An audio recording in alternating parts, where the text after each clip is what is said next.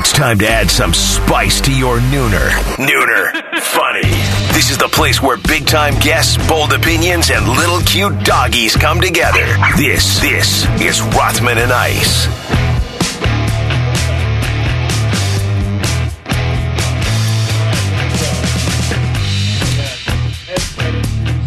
Welcome in to Rothman and Ice, Batty Ice. Anthony Rothman, CB, hanging out with you on a Tuesday. Looks like we're having a little technical difficulties with my guy AR right now, but we are back from the field trip. The golf outing yesterday was a good time. We had a lot going on last night, which we will get to. Got a nice little show laid out for you guys. 12:33, we'll talk to Bobby Nightingale, who covers the Reds for Cincinnati.com. He's out there at the All-Star game. We'll get an update on where they are right now as far as what they're going to do at the trade deadline and a lot more. AR, do I have you locked in? Back. There we go, baby. There we go. No clue.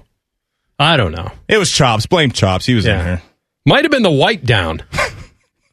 Might have gotten some, cleanser in the system there, because the I just told you this. The shift between shows now, is much different. It's a quick line change because of the wipe down. Got to do it. Got to do it. Welcome to the club, man. And I had been lax on the wipe down, and then I saw you doing. I said, I better do it. And so I started wiping things down, and who knows? Yeah, man, got you going. Yeah. Hey. Anyway, that's why you got a teammate, right? That's why you got a teammate. I can pick you up, baby. I can pick you up. No worries at all. We got a lot to get to today, and it's, I guess we'll hit the ground running today, because I lived this. I lived through 2010, Ohio State. I lived watching, a number one team, and I think they lost that year up at Wisconsin. I think that was the one.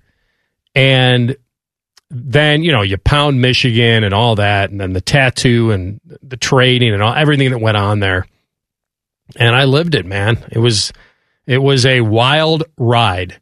And it was at the time, Maddie, where, I was telling James this during the break, and I think we're doing the show in Columbus, Ohio.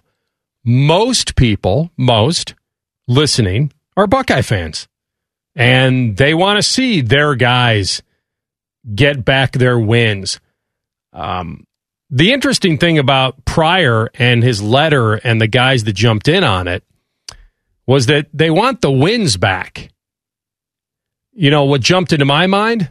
I'd want my gold pants back. The ones I traded away. I remember doing the show back then, and, they know they played in the games. Yeah. They know they won the games outside of that Wisconsin game. They know they won the Sugar Bowl, an exciting Sugar Bowl against Arkansas, when they picked off Ryan Mallett at the end. There's a name. And it was one of those things where what bothered, I think, me and most people that follow Ohio State was that you could so casually trade away the things that the average fan holds so dear. Like, we celebrate the gold pants like, You gotta win. You can't buy those. It's a historic item. You can't buy them. Right. You had to have played and won. Yep. Big Ten championship rings, whatever. Now, I'm also not going to play that complete side of it, that what something of value to you should be the same value to someone who lived it. And that was, I had spoken to some athletes about that, and when you've lived it, and you've done it, the trophy or the ring may not have the same value. We see these athletes later on in life, things go poorly for them, bad investments. Yeah. They've been very successful. They made a lot of money, and now they're down on their luck. And what do? They go into their closets, and they see all the stuff that they've won over the years, and they see dollar signs. That's it. I can translate that into dollar signs. And the other thing about it was these were college kids. Right. So I'm also not transferring this, a 40-year-old mindset onto someone who was 19, 20 at the time, who wanted the money, wanted the tattoos, felt like that was more important to me than rings. But now there's an open letter by Terrell Pryor that it's time to give us our stuff back, our wins back, not our stuff, our wins back. let me get, before you jump in, and I want to get your opinion on this, I'll give you, for the people that, kind of a quick history lesson.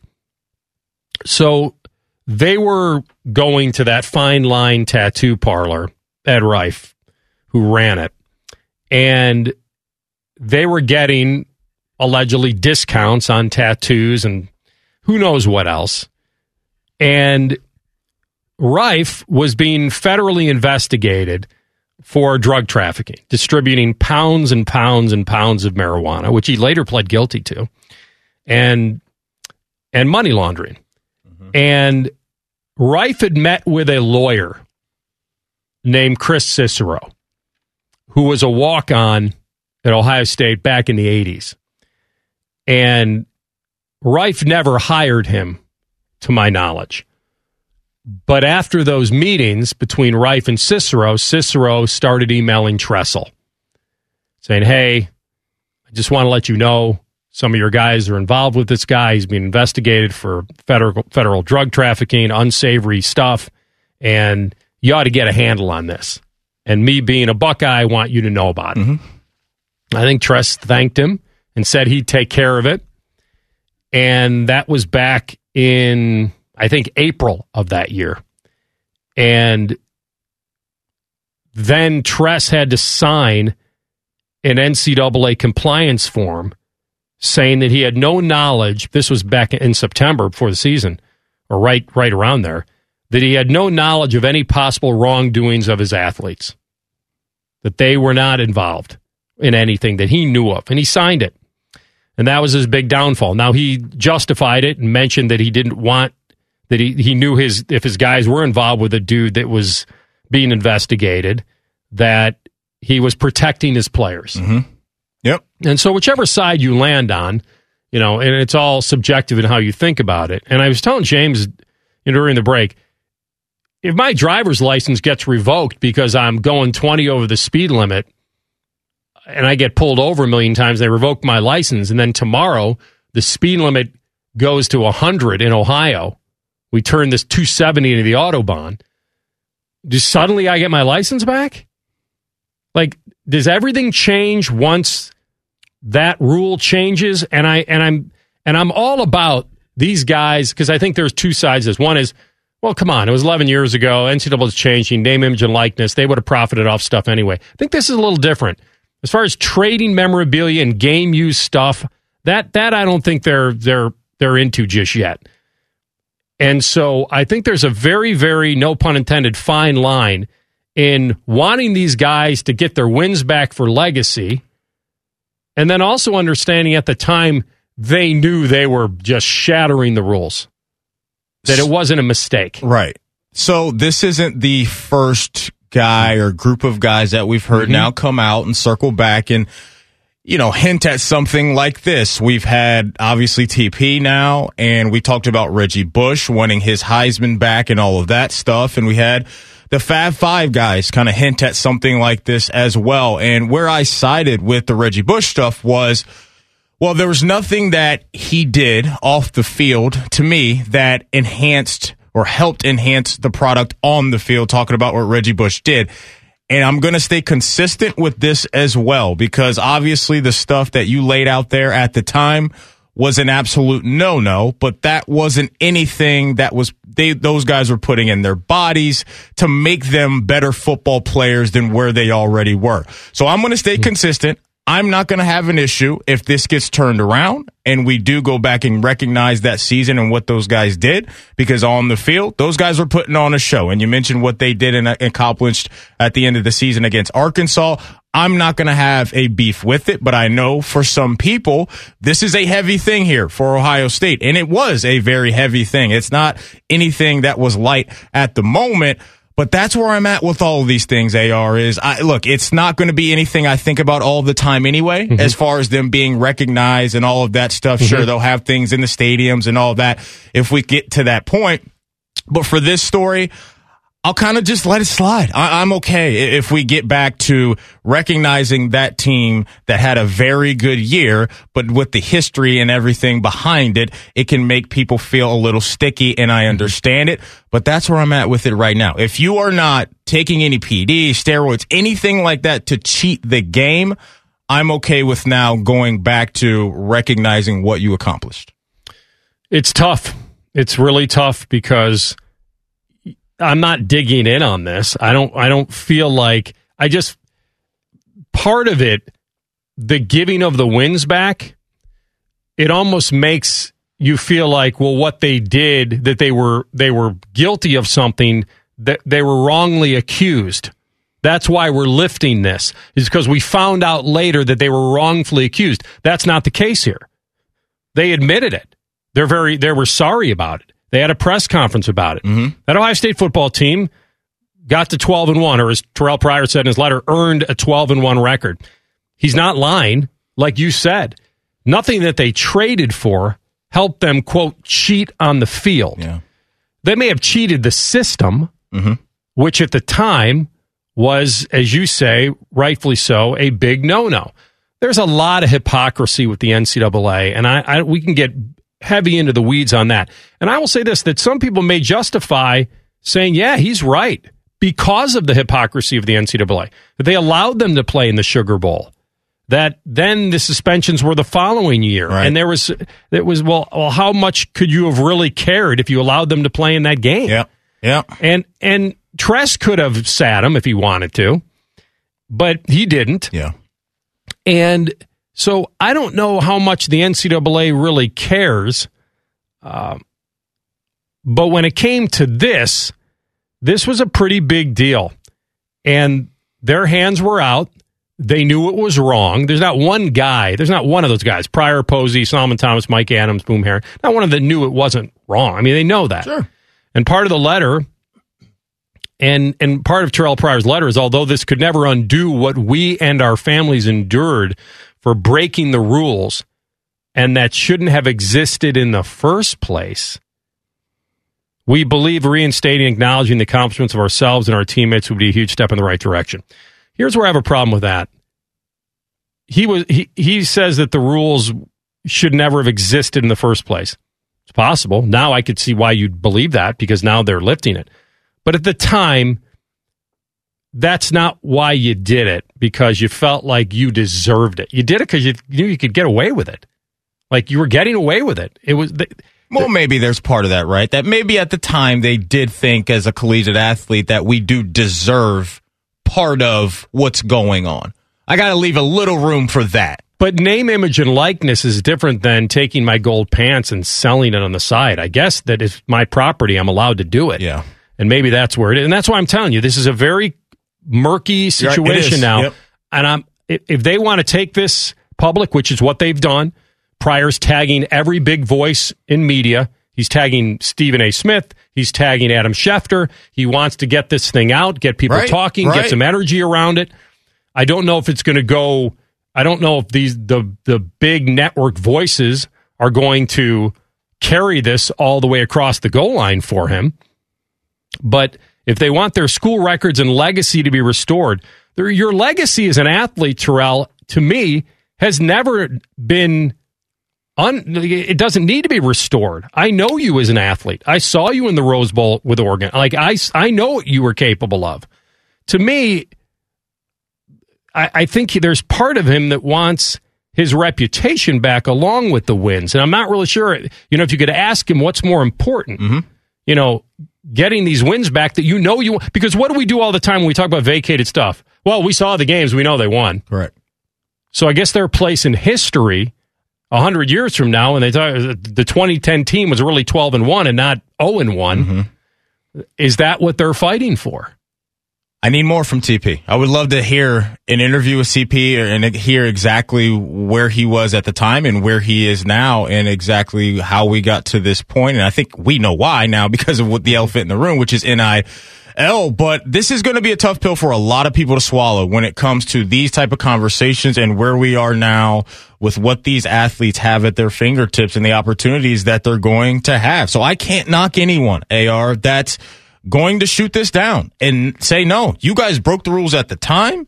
We are not going to acknowledge you at all for what you did. I am just on the other side of this thing, and I don't know if there's a middle ground with something like this. Can there be a middle ground? Maybe, but I think you're either on one side of this thing. You want to keep it the way it is and not acknowledge the wrongdoing and what they did and don't think they're deserving of the spotlight now, or you can say, hey, times have changed, and it's okay to go back and recognize those guys for what they accomplished, and I'm leaning more towards that side. But you'd be different if PEDs were suddenly lifted in baseball.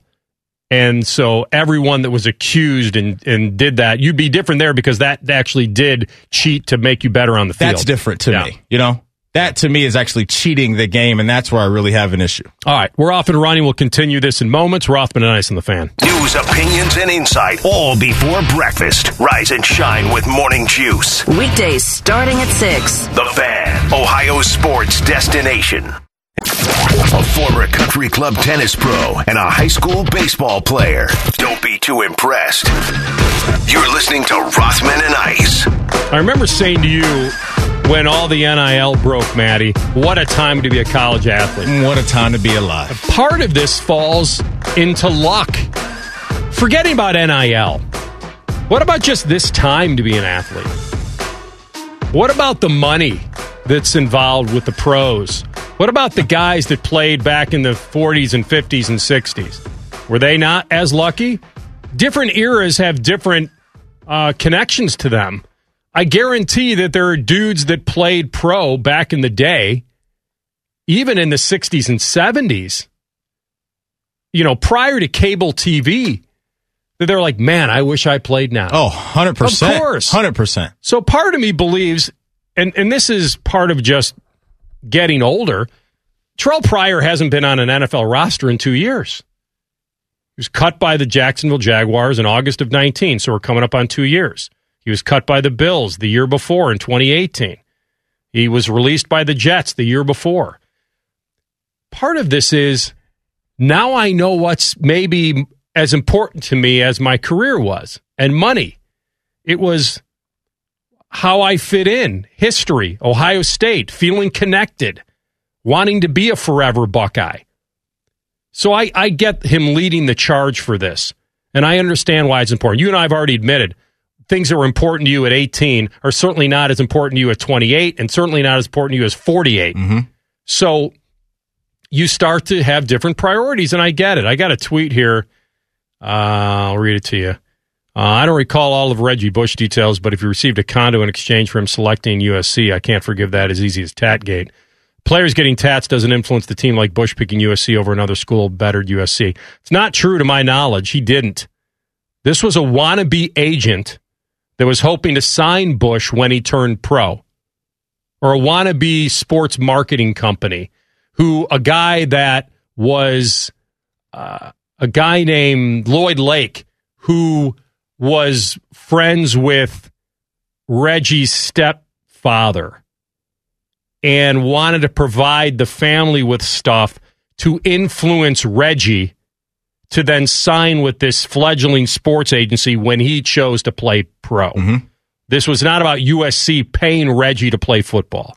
So I hope that, from my memory, that USC didn't buy him a car or give him money to buy a car, and that this wasn't USC boosters just flooding his bank account, from my memory. So go ahead. No, I was just saying, so what I'm hoping for now is, with all of this new wave coming into college athletics, with the NIL chapter getting started here and all of that, is that these athletes don't get in bed with some of these people that aren't good people, because that's going to be part of this as well. There's going to be people that are going to look at these athletes that aren't going to be clean-cut guys. And that's what you got to hope for, is that we don't get athletes attached to people that are doing grimy things, that are doing under-the-table things that they shouldn't be doing. And that's why a lot of this is going to be the responsibility of the player to make these type of decisions and say, okay, what is allowed and what levels can I go to that are not going to get me in trouble? And I think now that we have this TP situation surfacing, just trying to dive into their mind at the time. Maybe it was that. Maybe it was, man, we're looking around at this premier college football program that we are a part of, and we want our piece of the pie. And that's why part of his statement saying we look forward to one day telling our story is what I can't wait to hear. And that is more of, give us the finite details of the why you did that, because I'm with you. We can go back to being 19 years old and saying, hey, yeah, these gold pants are pretty good looking, man. But you know what's going to look better? This tattoo sleeve that I'm going to have on my wrist or my arm for the rest of my life. And maybe that's where they were, even though at the time we know they weren't supposed to get down and do anything like that. And that's just where I'm at with it, man, is I just need to hear a lot more from them other than this crafted statement that we got today. And I think if they come out and make some statement again from all of them and give us more, maybe that can warm up more people that are on the other side of it than where I am right now. Yeah, and I don't, this isn't me, this isn't trying to convince me. I'm not even, but I think they are trying to convince some people. Go back and say, what we did wasn't that bad, and here's why. And I think they're trying to sway some people. He did say that he looks forward to one day telling their story. There you go. And the Tattoo 5 forever being a legitimate part of Ohio State's glorious history. Everybody know, we're not idiots. Everybody knows what happened. You took your stuff, some of your gear that belonged to the school probably, or some of the gear that either they gave you or that you took, and you decided to sell it. Or trade it, rather. And maybe you did sell some. I don't know. And at the time, you took a gamble. You took a risk. It was worth it to you at the time. We all make mistakes. I was young. I made mistakes. You have. We all have. And now that there's been this reprieve in how this stuff is looked at, wait a minute. Maybe they should be profiting off things. Every era is different. When he writes, these rules should never have existed in the first place, that's his take on it. That's not a fact. It's not a fact. Yeah. Years and years ago, there was value to the athletic scholarship. Big value. It got kids into universities that didn't have the grades to get in there in the first place. It gave them a chance to turn their athletic talents into an education and then maybe go do it for a living, whether it was the education they were falling back on or the athletic talent that was flourishing. There was worth something. It was worth something to be developed by great coaches and trainers and get all your stuff paid for and get room and board and feel like I'm checking both boxes. But then the thing tipped. It tipped because of the money, where it always tips. Yep. So this isn't that these guys were wronged back then. I don't look at it that way. We can all be subjective and say, okay, maybe that rule should have been softened over the years or sooner. Because the money's been around for a while now. We didn't just snap our fingers and this turned into $1 billion business. Yeah. Been around for a while, and these coaches making a lot of money. So we'll continue this because we got plenty of time to do that. We'll take a break. We'll go to Bobby Nightingale Jr. next, who's the Reds beat writer at the Enquirer. He's at the All-Star game. And we'll talk about the Reds and being buyers and what this second half may look like. That's next. Rothman and Ice on the Fan. The only radio station still operating with an active booze cart. I'm drunk right now. No, I'm not. Yes, I am. The Fan, Ohio sports destination. They both like to go to raves with the Bosa brothers. Here's Rothman and Ice. All right, welcome back in. Rothman and Ice, Anthony Rothman, Matty Ice Hayes, and we're on the line with Bobby Nightingale, who covers the Reds for the Enquirer. Bobby, good to have you. Yeah, thanks for having me. So, let me take you back just a couple of games, and I'm wondering if you believe that the Reds believe differently about being big-time buyers here after they took the last two and picked up 2 games from Milwaukee. Now, 4 games back in the division, 8-2 in their last 10. Did just those 2 games swing this thing psychologically? Maybe a little bit. I mean, I don't think you can underestimate what the 4 games against the Brewers before the break and then 3 after, 7 straight games. I mean, you say the Reds win 1 or 2 games against the Brewers of those 7. I mean, you're looking at a huge uphill climb for the final 2 months of the season. So I think it's really hard to convince yourself to be buyers if you're that deep into the standings. But what they were able to do, take 3 or 4 in Milwaukee, carry momentum into this weekend going back to Cincy, I do think that has a big impact in terms of just saying, all right, this team has done enough. If we can add to it, especially with the Cubs kind of falling out too, and they're looking to be sellers. It's kind of turning into a two-team race in the Central. So it's those two teams looking at each other. Reds 3.5 games out of a playoff spot right now. So I do think they're in a lot better spot than it could have been. So I think that's what leads them to being buyers. Now that we've got the GM on the record saying they're absolutely looking to be buyers here at the deadline, should we go right to the bullpen, or do you think there are going to be other areas of need they look to shore up? Yeah, I think bullpen's obviously the number one. They're going to get a ton of guys back here in the next few weeks. Michael Lorenzen should be back on Friday. Jeff Hoffman, if they move him to the bullpen, he could be back Friday as well. And then TJ Antone and Lucas Sims right after. So the bullpen will get a nice little boost. But if you can add one top-flight reliever, someone for those high-leverage situations, also protects you against injuries later on. I definitely think that's the one spot where they're really looking to add. Shortstop, if they could. I think there's just not a ton of impact shortstops available on the trade market. Trevor Story of the Colorado Rockies is probably the top hitter available by trade, but you're going to have a lot of teams that are looking to boost their lineups with him. And then also, if you just add a bench piece, I mean, I think with Moustakas and Nick Senzel out, obviously the Reds hope to have them both back probably within a month. But, with the unpredictable injuries, it seems like they're a little light on infield depth. I could see them trying to add an infielder too, just as a backup infielder. Bobby Nightingale Jr. with us covering the Reds for the Inquirer. He's on the Bryant Heating and Cooling Systems fan guest hotline. So now that we all can at least feel that they are going to be buyers, it would be a complete turn of events if somehow they dealt Castellanos. Now, I can't imagine they would. He leads the National League in everything. He's got career season going on. He's their vocal leader as well as a leader on the field. But he does have that opt-out, and I'm curious from your standpoint, like even before this little run, did you feel like that maybe that they could move him or that they would move him and now they won't? I never really got that sense. I mean, it was one of those, they were going to have to wait and see. Say they went 0-7 against the Brewers and they were 14 games out of first place, with 2 weeks to the trade deadline, then maybe they consider it. But the one thing with the opt-out is, say he opts out, which to me it makes a lot of sense because he'd be one of the best free agent hitters on the free agent market.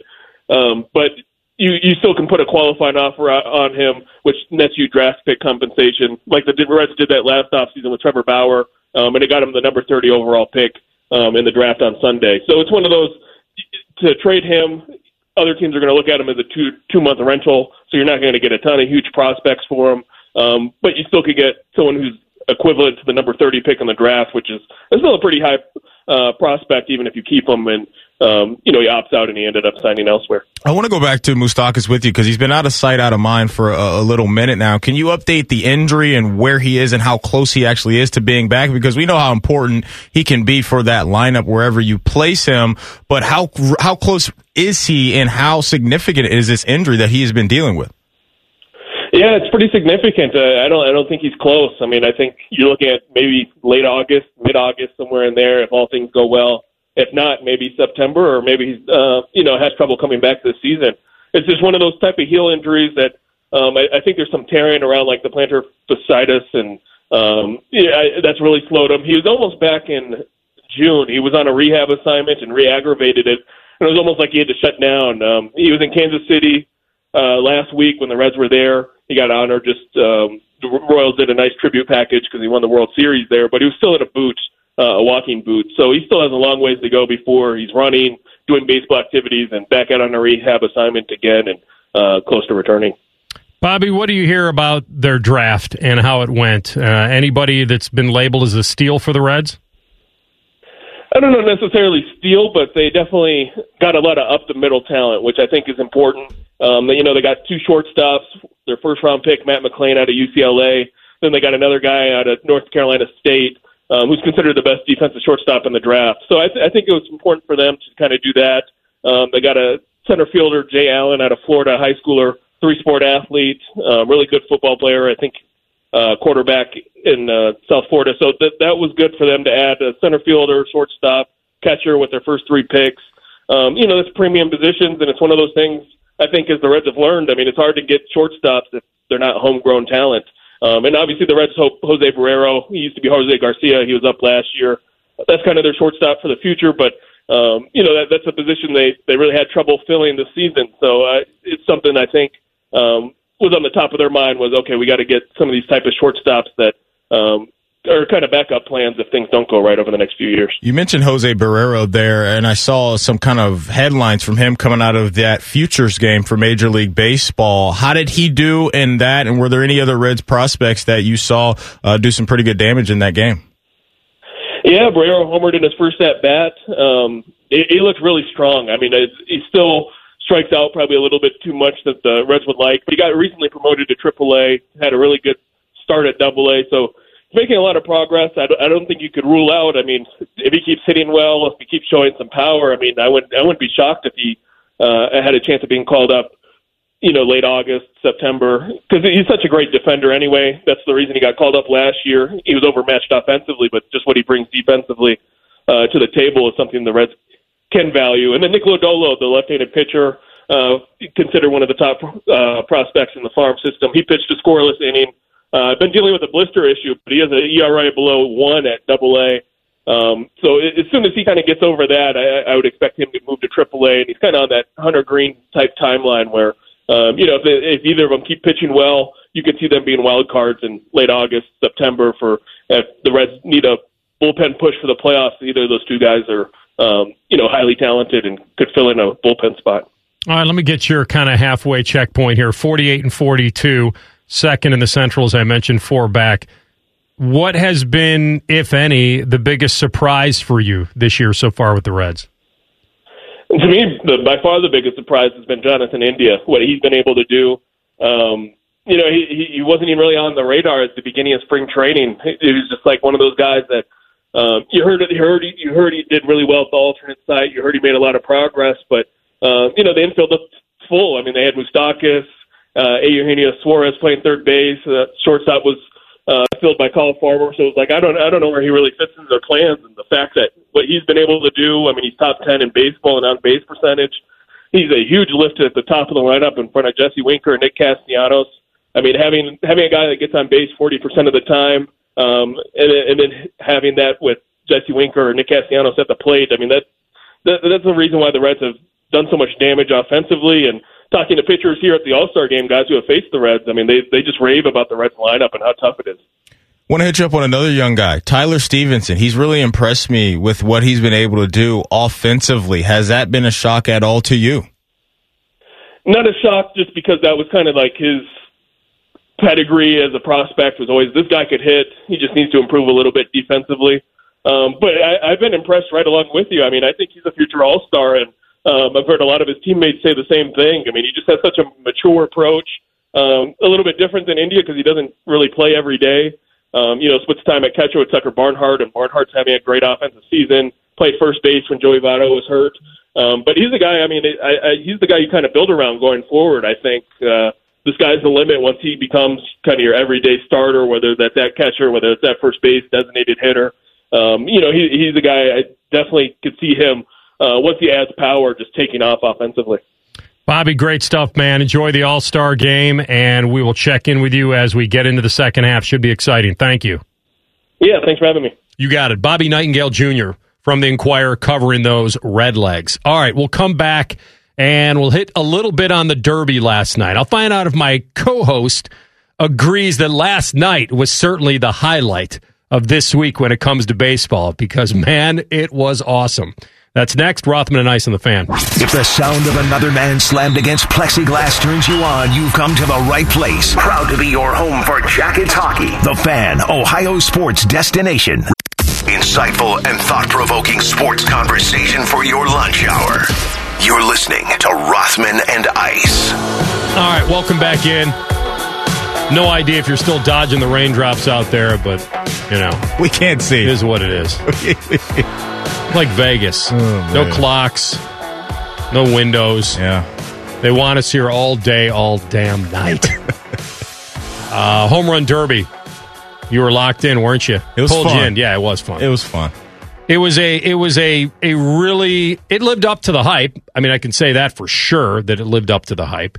And I'll give credit where credit is due. You wanted him to win. You didn't pick him to win, but I do want to give you full credit on the air for mentioning Mancini yesterday. Yeah. Because he got all the way to the final. And So he beats Olsen 23-22 to start this thing off. So right out of the gate, the thing's amazing. Now, one of his home runs, I think either the one that right before extra time, I don't like how serious this is, but how loose they are with the clock. And part of it is selfish. Yeah. Because my boy Gallo, I think, got robbed of a home run where Mancini got one in the same exact instance after the buzzer. Now, I don't understand why. First of all,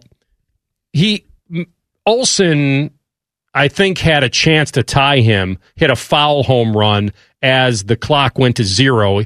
And Ravitch is yelling, throw another, throw another. The clock went to 0, Carl. They can't throw another. It's over. Yeah. So the time had expired and the buzzer went off before Mancini's pitch was even thrown before bonus time. And they decided to count it. And Olsen lost by 1.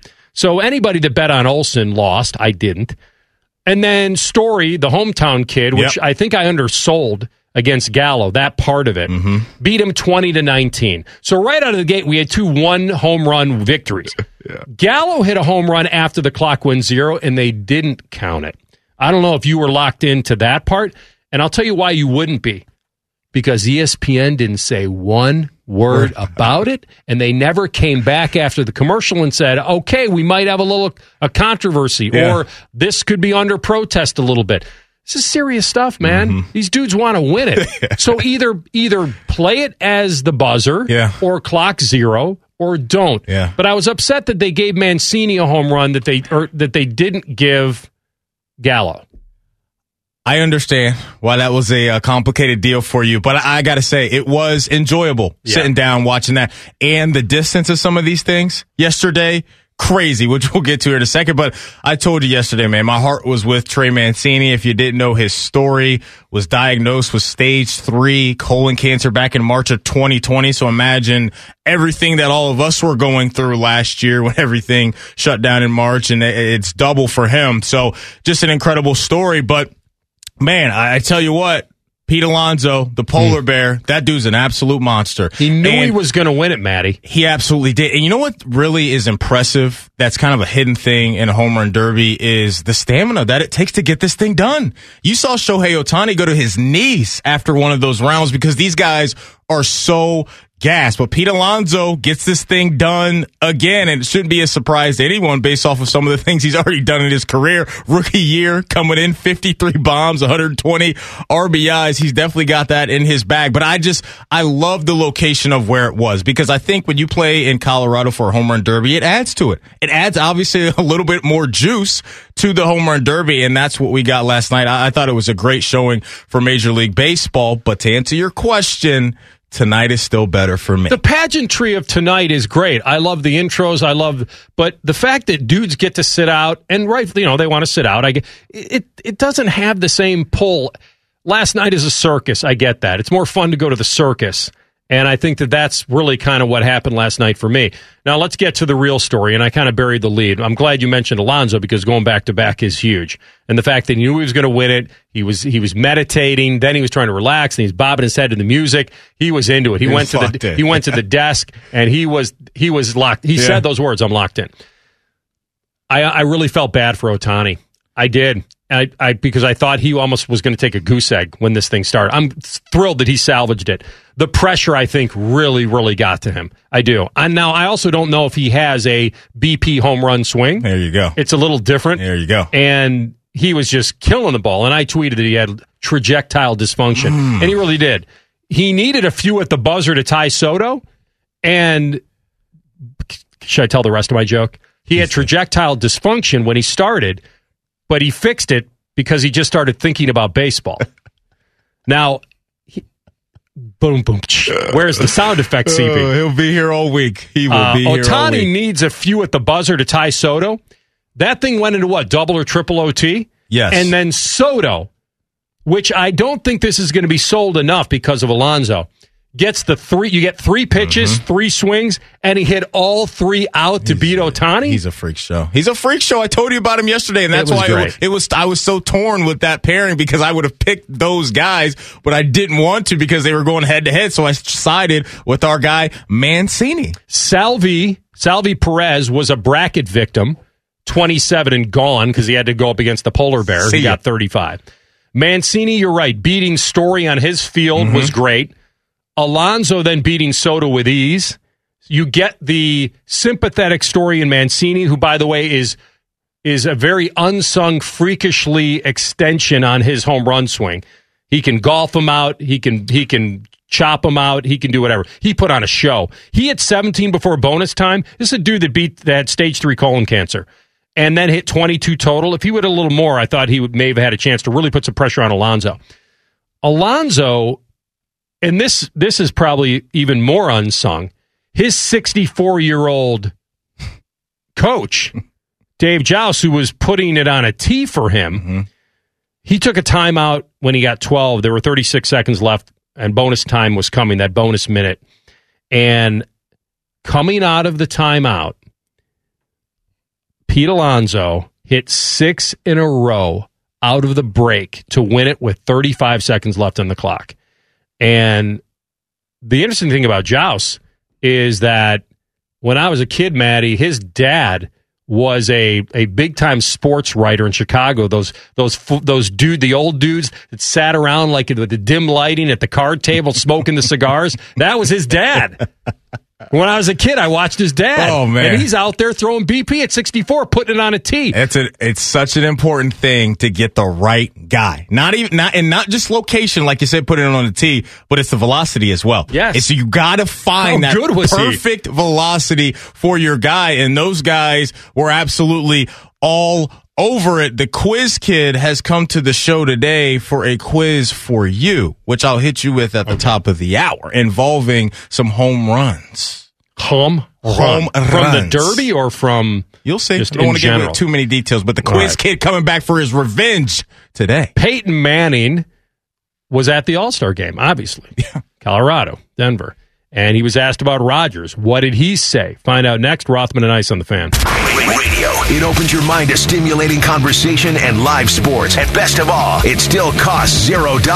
The Fan, Ohio's sports destination. If you're tired of hearing about Maddie's high school baseball prowess, just wait 5 seconds until Anthony tells stories about his amateur tennis days. Are you serious? I'm dead serious. You're listening to Rothman and Ice. Rothman and Ice, second hour. Anthony Rothman, Matty Ice Hayes, CB in his saddle. I was thrilled that Shohei saved himself last night. That was going to be the all-time dud, man. And I think Joey Gallo also wilted a little bit to the pressure. And they called that. They were like, you know what? This is not his thing. Even though he hits home runs, his thing is not pounding his chest and going out there. I just thought, hey, this dude's got a softball swing. He's going to knock him out there, and he lost by 1 to Trevor Story. But they were all wearing 44, which is nice as far as, memorializing Hammer and Hank. No doubt, man. So that was very cool. It's the best number in sports, and you will not steer me off that. And about Jackie? Jackie Robb? I've always loved 44. No, I feel you. Yeah, we'll do a history lesson on that at some point. But I just think it's the way it looks on the jersey, man. It's amazing. So what's your little quiz kid is here with his own quiz today? Kid usually has to answer. He's really no. I told you guys I'm going to start flipping the script, give you a taste of your own medicine. So in this is joint. like now the student has become the master. Would you like to take a guess as who has hit the longest home run in Major League Baseball history? Watching this yesterday, watching in a regular game? In a regular game. My guess is Mickey Mantle. Probably hit one out of the stadium. Probably hit one about 570-something back in the day. Am I wrong? Is that your final answer, sir? Well, is this a trick question? No, I promise you it is not a trick question. Longest home run in history. In the history of the game. All right, so there are a couple that come to my mind. This is not Derby. This is real stuff. Straight up game. All right. Stanton jumps to my mind. Giancarlo Stanton jumps to my mind. Mickey Mantle jumps to my mind. Yep. CB, do you have a guess? You I was like going to get those two? Stanton just out of the Stanton? blue. All right, I'm going to go. You would think that I should lean new school based on the baseball's flying farther. Yeah. Then Mantle. Real game. All right, let's not overthink this. I want it to be Mickey, but I think it's Stanton. You are so close. Mickey Mantle's second on the list. He's hit the second longest home run in Major League Baseball history back in 1953 at 565. Close. Number one, Mr. Ruth. Babe Ruth back in They were tracking it? 1921, apparently 575 feet. Really? So that's your top three. Babe Ruth, 575 in 1921. Mickey, your guy, in 53, 565. And Reggie Jackson coming in at third at 539 feet back in 71. So there you go. You were close, though. That was a good guess. The reason I wouldn't think it was the Babe. I just didn't think they were able to track that Just stuff. eating hot dogs, drinking beer, and hitting home runs, I mean, man. they weren't even counting ribbies back then, I don't think. But they were tracking distance. Did someone get out there with a tape measure? I guess so. Speaking of that, speaking of tape measure, just off topic real fast. Yeah. My, you know how we were, dismantling my dad's apartment, whatever, and turning him into a suburban dude. Right. And, loves the downtown living and all that. Out of the blue, he asked my brother for like a tape, like, what happened to my tape measure? Wait, what? There was something else that my brother said he wanted. Oh, man. And he's asking me about like the short sleeve shirts that I may have, stolen from him from the apartment and stuff that he wanted. Where are my t-shirts? Like, where's my cabana wear? Like that moth-ridden crap? Oh, man. What did he? Oh, yeah, my brother's. I texted my brother. He's asking me about short sleeve shirts now again. Unreal. Like whether I took them. And I did take some. He did take some. Wait, which t-shirts did you take? Well, I got to check now because he's been describing them. And then my brother says, oh, yeah, well, he's asking me about a thermometer and a tape measure that may have been left behind. What is he planning on, knocking down walls? I love that you guys can't get anything past your pops right now. Nothing. Clearly. He knows everything that he's had and has at the moment, and he ain't letting anything slide. I wrote back, I go, what in the hell would he need those for? And he goes, well, he wouldn't. He would. He just needs it. He just wants it, man. It's his stuff. He stole it. Right. He's like, Anth, you got the that white shirt that has those markings, and there was another one. I'm like, it's some kind of I'm like, Dad, I don't remember. I'll check for you. But it probably got donated. Yeah. We donated all of his stuff, all of his clothing, and now it's like, well, I may need that. I have a little bit of that in me, so I totally understand where your pops is coming from. I've got clothes and stuff that I probably can't even fit anymore, man, and bins at the crib, and I don't know why they aren't in a dumpster somewhere. But I have that fear You hope to be able to fit into them again, or you've outgrown them? I don't know. Because there's a difference between outgrowing it or. I think I probably can't fit 70% of that stuff anymore. Probably because you've outgrown it. Probably me just being lazy, too. That's probably a large part of it, why I haven't cleaned up everything. But I do have a little bit of that in me, that I may need this for some reason down the road, and I don't understand why. Article of clothing you have? Boy, I've got a crew neck that's at least 15 years old. Nice. And I've got some other stuff, and I still wear that. Good. CB, oldest article of clothing you own? It's the crew neck sweatshirt that I got when I was really young. I went to the O2 championship game. You wear it? Can you wear occasionally around the house? It's a little worn to be wearing out. A little snug? Public. Is it snug? No, we bought it pretty big. Oh, okay. Baby CB Baggy. at the O2 championship game. Wait. There you go. Guess how old I was. There you go. That's why I'm bringing it up. I was on the sideline reporting. I don't need this. That's exactly why we brought it up. Not right. CB in the stands, juice boxes and cookies. Very proud of you. That's very nice. Yeah. You're down there grinding.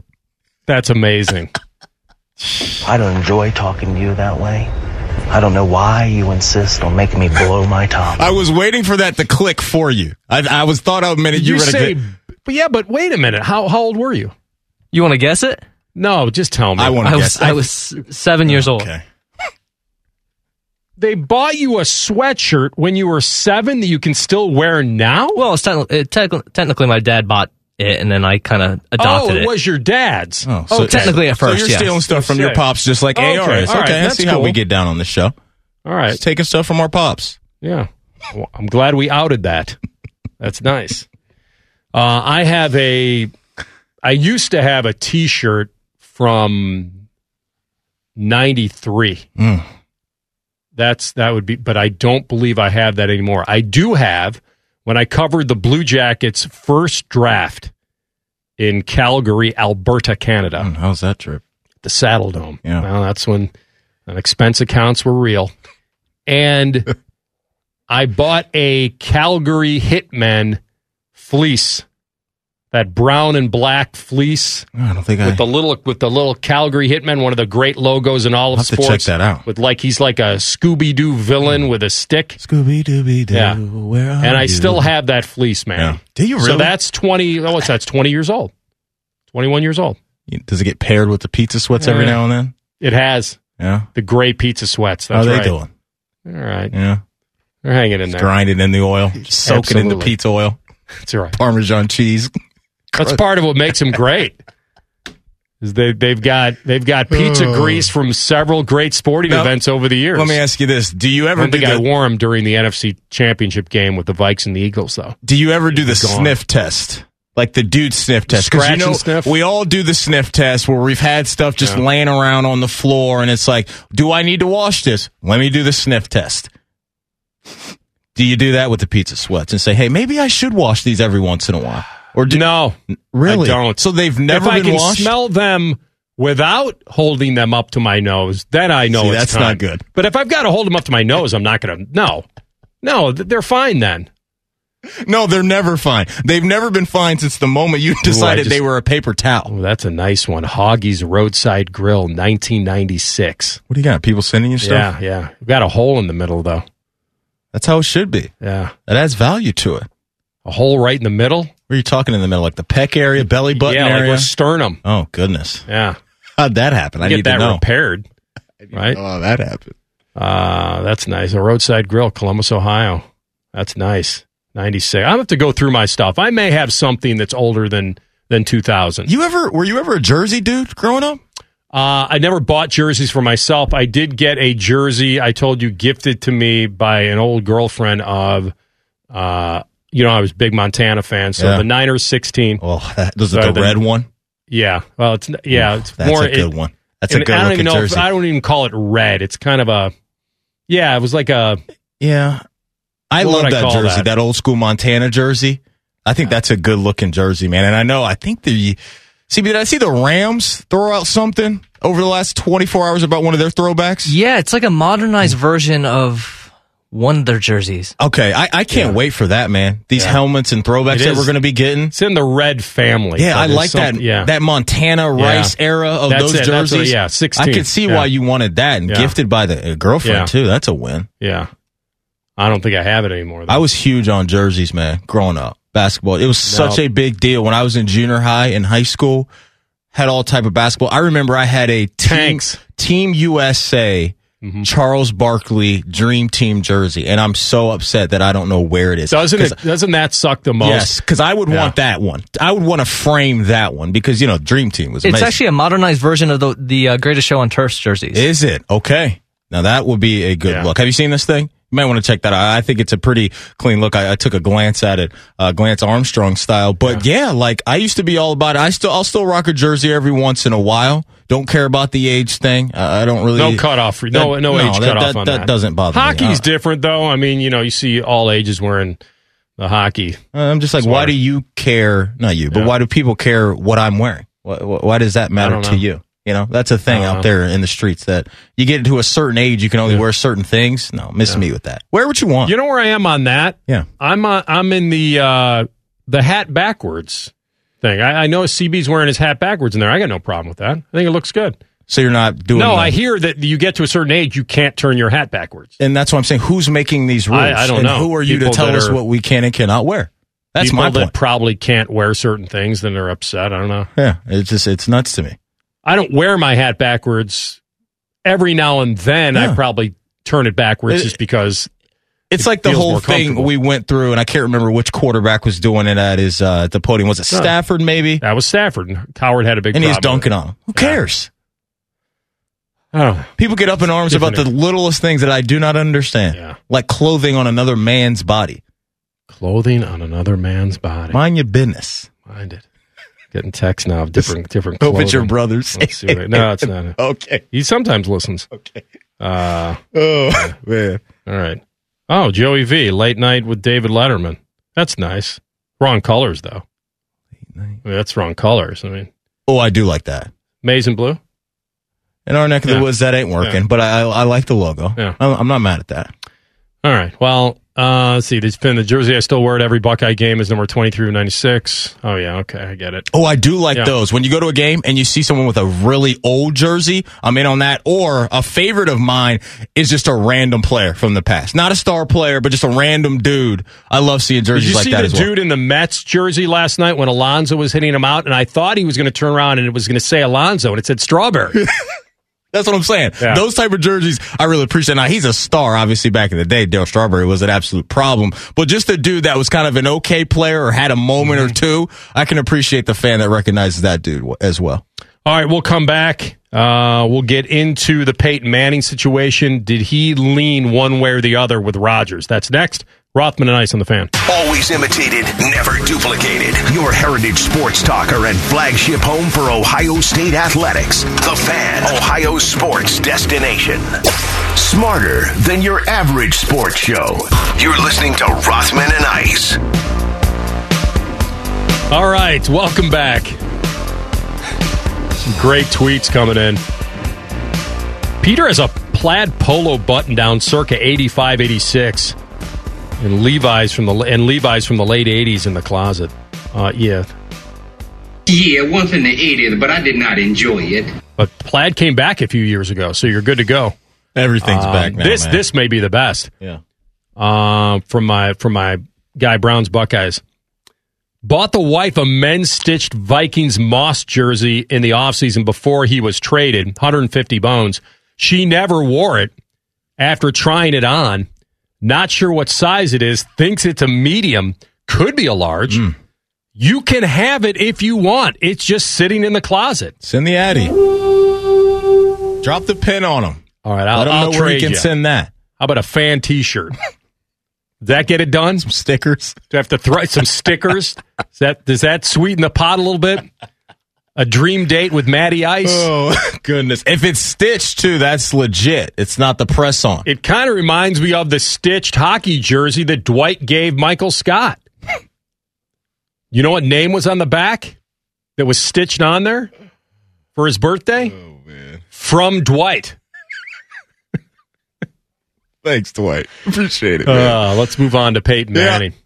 He was on the set with the MLB Network. Yeah. And the possibility of him sitting out this season has been the drama. And I said yesterday, I hope this doesn't turn into a good movie with a really bad ending. And the bad ending would be him slithering back into camp like there's no problem. See you on the 27th. Yeah. Man, we'll see you in a couple weeks. I'm going to start working out, and this was only to have the summer of George, right? Aaron Rodgers eating a block of cheese and playing golf. Yeah, man. Here's Manning when he was asked about it at Coors Field. I hope he plays somewhere this year. The fact that Aaron Rodgers might not play this year is, I can't fathom it. He's too good of a player, too fun to watch for the fans. I personally hope it's in Green Bay because that's what I see him as. I hope they can kind of make amends and work out. That team is so close. If he were to leave there, it'd be a major change, obviously, for them. So my gut is he's not coming to Denver. My gut is Denver's going to have Drew Lock or Teddy Bridgewater be their quarterback. And at this point, you kind of know what your plan is. We can't be having a new quarterback up 3 weeks before the season. He's right. I agree with Peyton, and I agree with him on the part that I've been kind of touching on that might be getting Aaron kind of warmed up back to Green Bay is that they are so close, and he may not have these opportunities anymore with a team like this. Who knows what the future holds in the NFL? It's crazy week to week. We all know that. But that's it, man. They've been right there knocking on the door. And if you're Denver, at this point in time, sure, could Aaron Rodgers come in and figure things out and you guys will have a good chance of being really good? Absolutely. We all believe that Aaron Rodgers could step into any locker room for the most part and make them a contender as long as they've got some respectable talent, and Denver definitely has that. But man, we are so close to getting the season going. And this thing, you're going from July to February now. And you need as much team chemistry as possible. And I just don't know if that'd be possible at all if we were to get a trade here in the next couple of weeks. So I don't think that that's a possibility at all. And if Peyton is telling you, is saying that, as tapped in as he is to Denver, it ain't going down. This is not new to Aaron Rodgers. Nothing's new. He knew this going in to all of this. What happened here is he was trying to force a trade, and it hasn't happened yet. And the Packers have called his bluff, like many have predicted. And right now they're winning. Now, whether or not he wants them to win, like you said, that they're close, and he knows that. That's nothing new to him. He knew he left a pretty good team. He knew he wanted traded off of a pretty good team. There's nothing new. The difference now is if you miss a day of training camp with the new CBA, you can't brush away the fine anymore. The CBA won't allow it. Now, if somehow they redo something with him and they make up the dollars elsewhere, that's fine. Remember the Zoom hype that they did before the match? And they did a Jeopardy question. I saw Sam Acho do this on Get Up this morning. And Tom Brady said on the Zoom, who is a guy who's unhappy with his boss and plays for the Packers or whatever? Aaron Rodgers is the answer. And then Rodgers pipes in right away and said, I never said that. I never said I was unhappy with my boss. And Brady basically said, well, I said it for you. And Aaron, it was what you didn't say when you sat down and talked to Kenny Mayne. That's how we got to the point of you have a beef with the front office. He never had to say it. It's the guys that he left out when he said, hey, I don't have a problem with Jay Love and the coaches. Okay, so when you list all those people, Aaron, and you don't mention the guys in the front office, we know who you have beef with.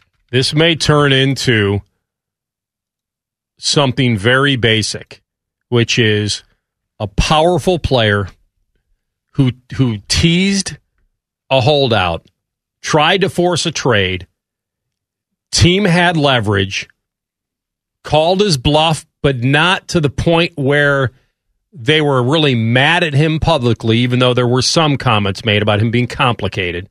And dividing the fan base. Which he is. And that the fan base, you're right, the fan base divided was a little stronger for me. And now he realizes at 37, 38 years old that maybe a year off is worse than actually playing. I don't know. I've gone back and forth with this like everyone has. At the very beginning, he's not coming back. He'd rather dig in and sit out. He is that complicated guy. Then the opt-out was there for the taking, and he didn't take it. And I felt like, okay, he's not going back for the money. This was never about money. Yeah. He talked about culture and communication and how you treat people. Yep. Well, how did that suddenly get fixed? With a few conversations, with them flying out to the coast and having a few laughs? Maybe. Maybe softened. Yeah. There's a chance that they softened his stance. Maybe. With a wink, wink on the future? Sure. I think that gets it done. That's always been, for me, the headliner right there, is that what you touched on is, hey, look, moving forward, when we get through this season and we get into the next off season, we're all going to be on the same page. Because everything that we've talked about throughout the history of Rodgers' career and maybe how we got to this point leads you to they haven't been on the same page.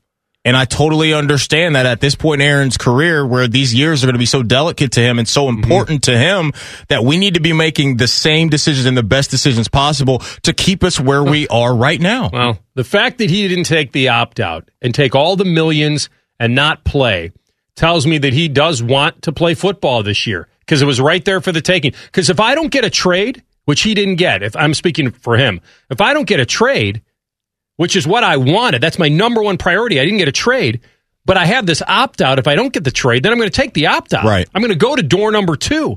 The fact that he skipped door number 2 makes me feel like he does want to play football, that I tried this, it didn't work. Yep.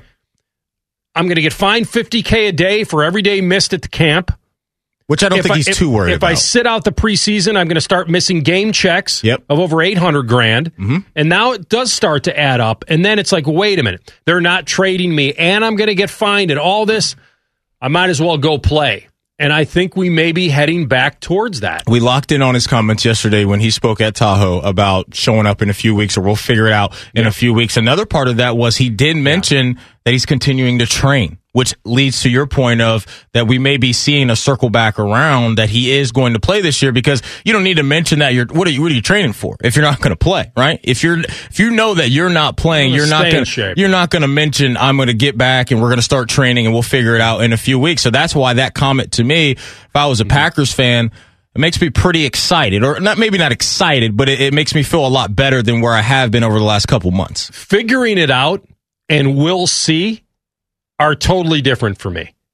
He's already figured it out to me. Yeah. He knows what he's going to do. He knows exactly what he's going to do. Basically, it's this. We'll just, see what happens. So we're just going to wing it? There's a big difference between winging it and seeing what happens. He ain't winging this thing. Rodgers is MacGruber. I just figured it out. Yeah, I am coming back to he and Russell Wilson doing the same thing. Sam Monson next. Rothman and Ice on the Fan. Good news, soccer freaks. The Black and Gold play here every game all season long. Proud to be your flagship station for the Columbus Crew. The Fan, Ohio sports destination. Sports talk, well done. Just like Matty enjoys his steak. You're listening to Rothman and Ice. All right, welcome back. Rothman and Ice. We go to the Bryant Heating Cooling Systems Fan Guest Hotline and bring on our friend Sam Monson, NFL analyst, Pro Football Focus, and he is the man. Sam, good to have you. Hey, how's it going, guys? Doing well. We've debated, like a lot of people have, projecting the value of Baker Mayfield moving forward on whether he is a $35, $40 million quarterback. You guys look at this all the time. Is he a really good quarterback in a great system, or can he be a dude that puts a team on his back? Is he going to get the contract that a lot of people say that he may get, which will put him in top 5 territory? Well, I think the problem is that there isn't really a distinction between those two things when it comes to contract negotiation and, what he's going to get paid at the end of this. It's really a binary thing. It's is he going to get this contract, or is the team prepared to walk away from him and cut bait completely?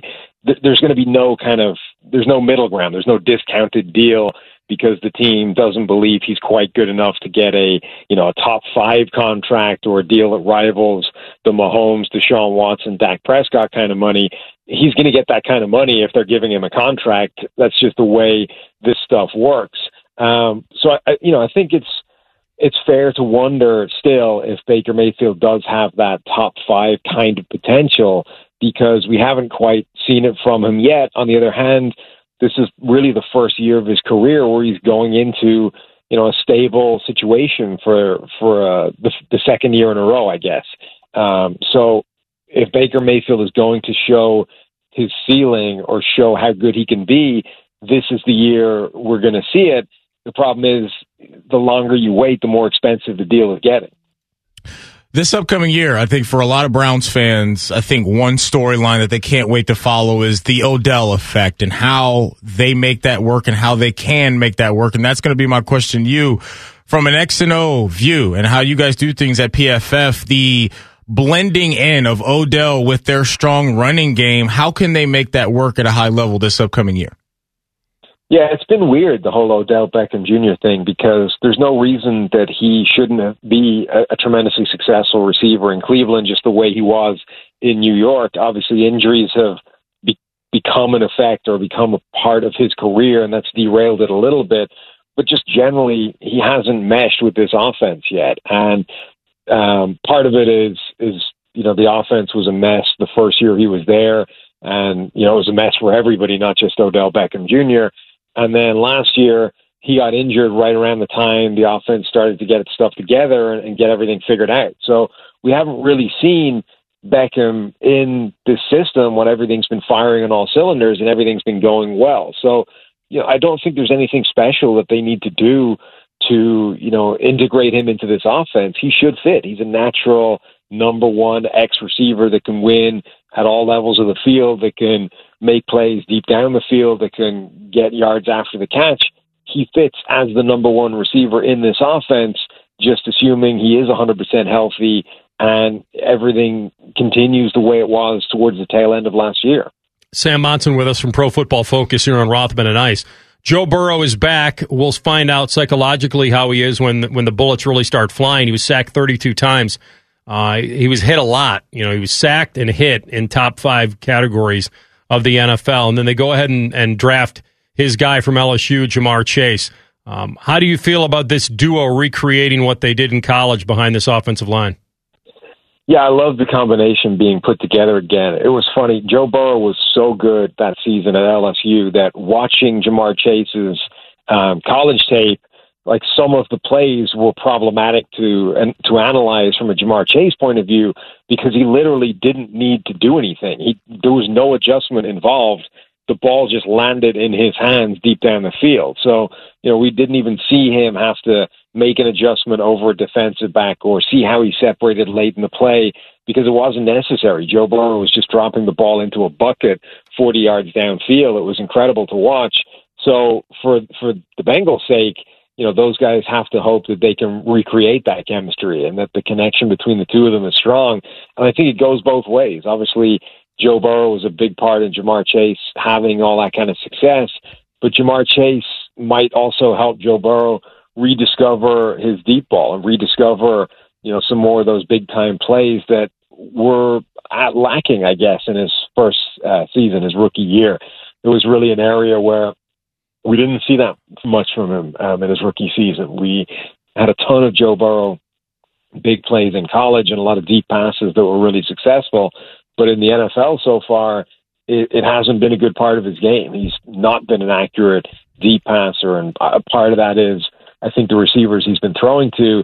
So now we're going to see what happens if you pair him up with a guy that he did have the spectacular chemistry with. How did you feel about the Najee Harris selection by the Pittsburgh Steelers? Look, we like their receivers on their show. There's a lot of young talent there, but they were very bad at running the rock a year ago. Did you think that was the right selection for them right there in the first round, or should they have gone another route, maybe taking the best offensive lineman on the board?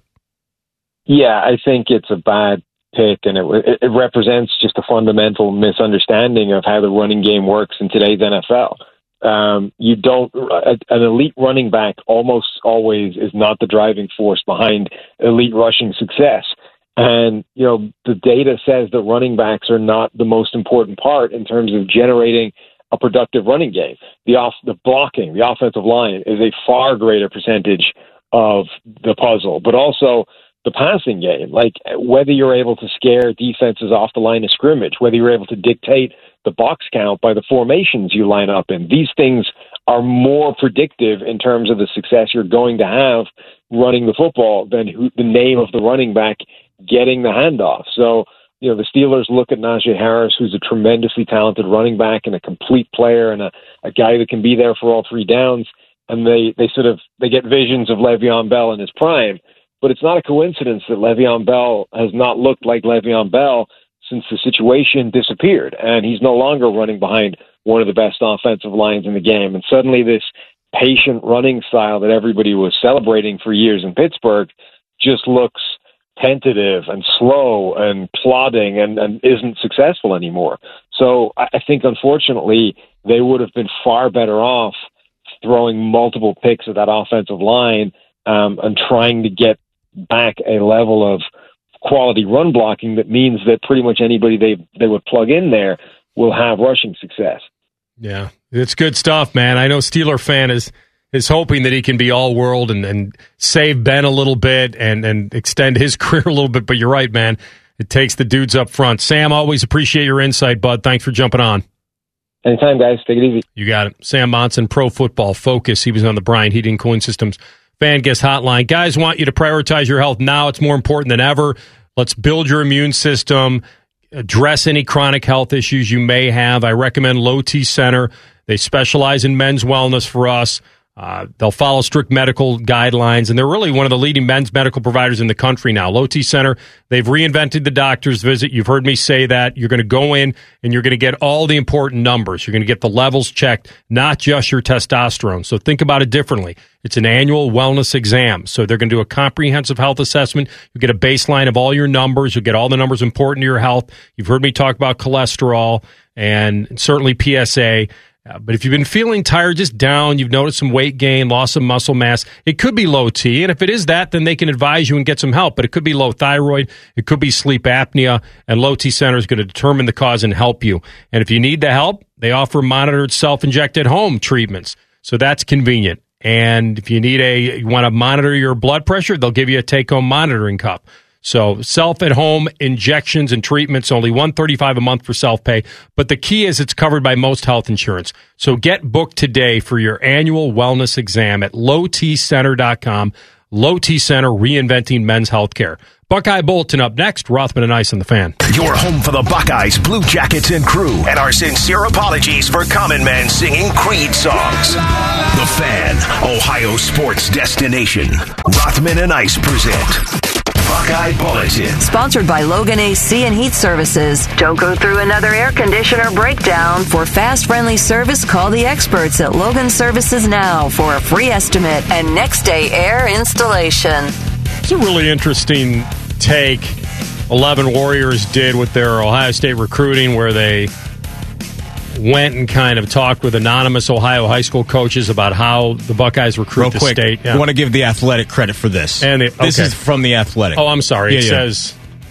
Oh, okay. So on my sheet, it said 11 Warriors. It's a linked story, I believe, from 11 Warriors to the Athletic. Okay. I just want to make sure we give the right... No, absolutely. It says here, if you ask any Buckeyes coach, they'll tell you that Ohio State absolutely cannot have long-term recruiting success without the relationships with these Ohio high school football coaches. Of course, that's important. And it says the good news is it seems like the new regime is doing even better on that front than even Urban Meyer did. And one of the questions to the anonymous coaches was, have you noticed any difference in how Ohio State recruits the state under Ryan Day compared to how it did under Urban Meyer? Coach number one, the blind taste study.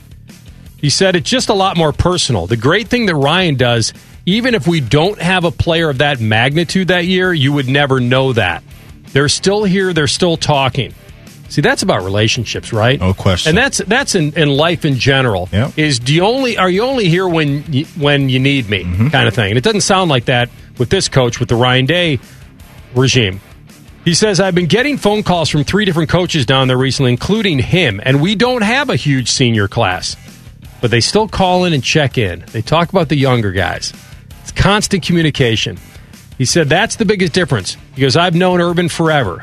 If you have a good kid, he knows your name. If you didn't, he didn't know your name as the coach. Sure. And I understand that as well from a ultra-competitive, how can you help me? And I've got to prioritize where I spend my time. Yeah.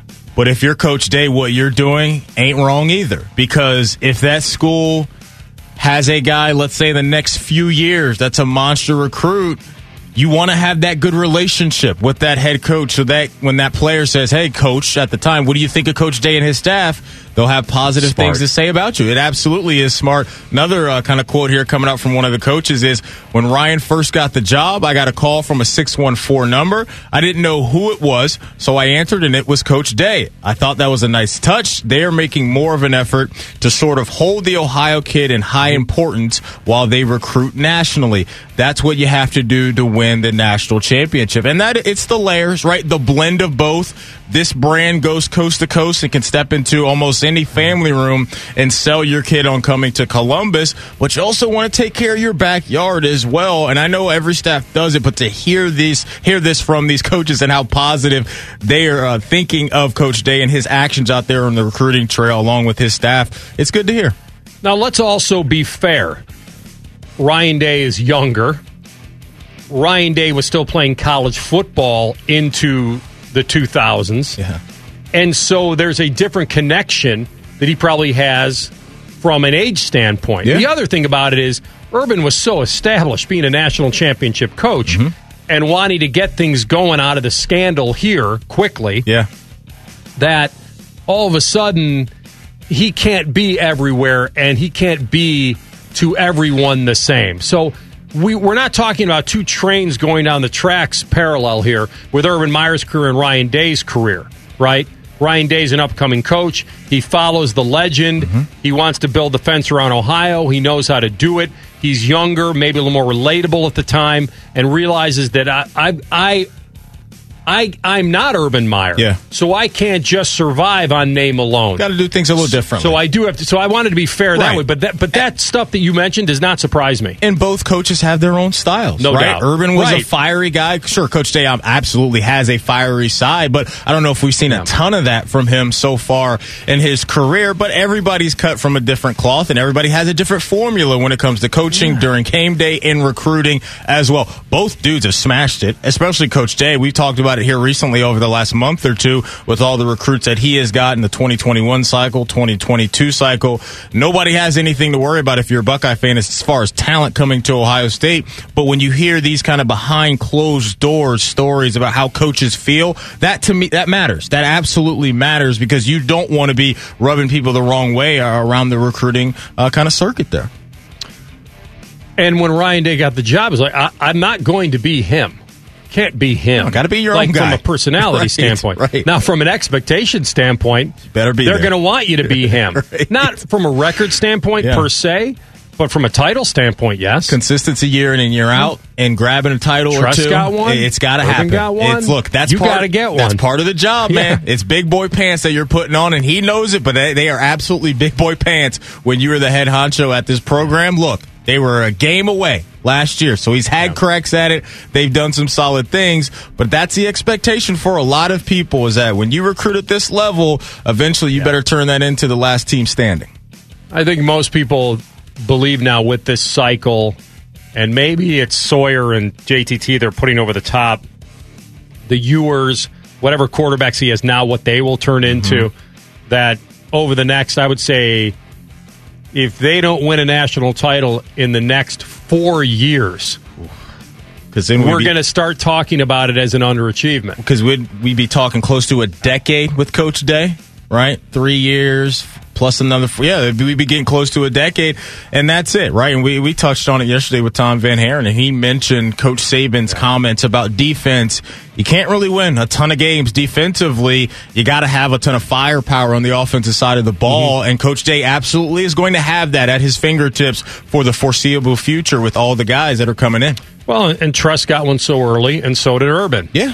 So if I'm 4 years down the road and Ryan Day's the head coach for 6 years, then you start, and that's the weird thing about, and that's the great thing about Ohio State too, is you start, yes, beating Michigan is part and parcel to everything. You have to beat them. No doubt. And then you also have to beat them to feel like, now, when the playoff expands, technically you won't have to beat them to still win a national title. Right. But we may finally get into territory one day in the future, whether we're here or not, where Ohio State wins a national title without having to beat Michigan, or dare I say vice versa. I don't believe so. Yeah. But you start getting to a bracket format where you have an upset, and somehow the bracket opens up, and your road becomes a little different. Yep, that's the college football world everybody wants, apparently, not me. Yeah.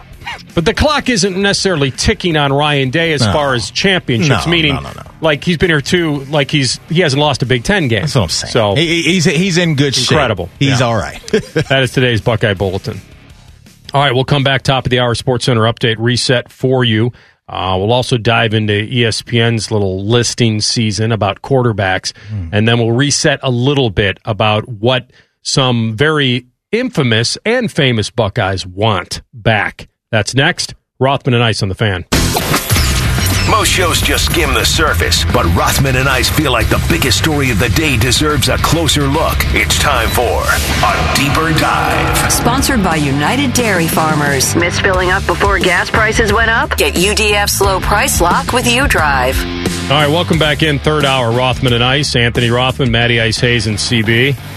Glad you're with us. And you heard in the update with Reese there about Terrell Pryor and his mates from 10, 11 years ago now seeing an opportunity with name, image, and likeness and saying that we'd like our vacated wins back. There are some layers to this. This is it's kind of a gray area, not a scarlet and gray area, but it's a gray area where you have something that was pretty deep at the time, and I gave a quick history lesson at the beginning of the show, and I'll do it again for people that weren't around when it happened or a little foggy about it. And, you know, the guys were going over to that tattoo parlor on the west side, Fine Line Inc. Ed Reif was the guy that ran it, and he eventually subsequently pled guilty to drug trafficking and money laundering. I think they had alleged, you know, hundreds of pounds of marijuana that were going to be distributed. And the Ohio State guys were going over there and trading stuff that most people would find pretty valuable at the time. Gold pants, Big Ten championship rings, gear, and they were getting either discounts on tattoos or getting them for free, and that hence the Tattoo 5. Tress found out about that in April of 2010 and before that season, and he found out because there was a guy named Chris Cicero who's an attorney who Reif had met with on maybe taking his case. I don't believe he ever did, but Cicero, being a walk-on back in the 80s, felt the need to alert the Buckeye boss at the time, Jim Tressel. And it was reported they had exchanged a dozen emails or more about it. And Tress probably felt at the time that I could kind of orchestrate my own investigation. Thanks for the heads up. I'll take it from here. Now, later that fall, he wound up signing, Tress did, the NCAA compliance form that said he had no knowledge of any possible wrongdoings by any of his athletes. So since Reif was involved in a federal drug investigation, I believe that Tressel believed that since they were involved in a pretty unsavory dude, that he was, quote, protecting his guys. Now, you can. That's subjective in how you view that. Certainly, these guys weren't backup players. Yeah. They were very important to him. Yep. Terrell Pryor, DeVere Posey, Solomon Thomas, Mike Adams, and Boom Herron. Very important to him on the field. Every one of his players was important to him, but this was as far as guys that would make an impact on his team. And they certainly were a very good team that year. Yeah. And so the Tattoo 5 is now they're being called and calling themselves, wants the NCAA to restore their football records. I told you earlier, I think that what happens sometimes is you see your own athletic mortality. You feel that you've been known for something that you don't want to be, quote, remembered for solely.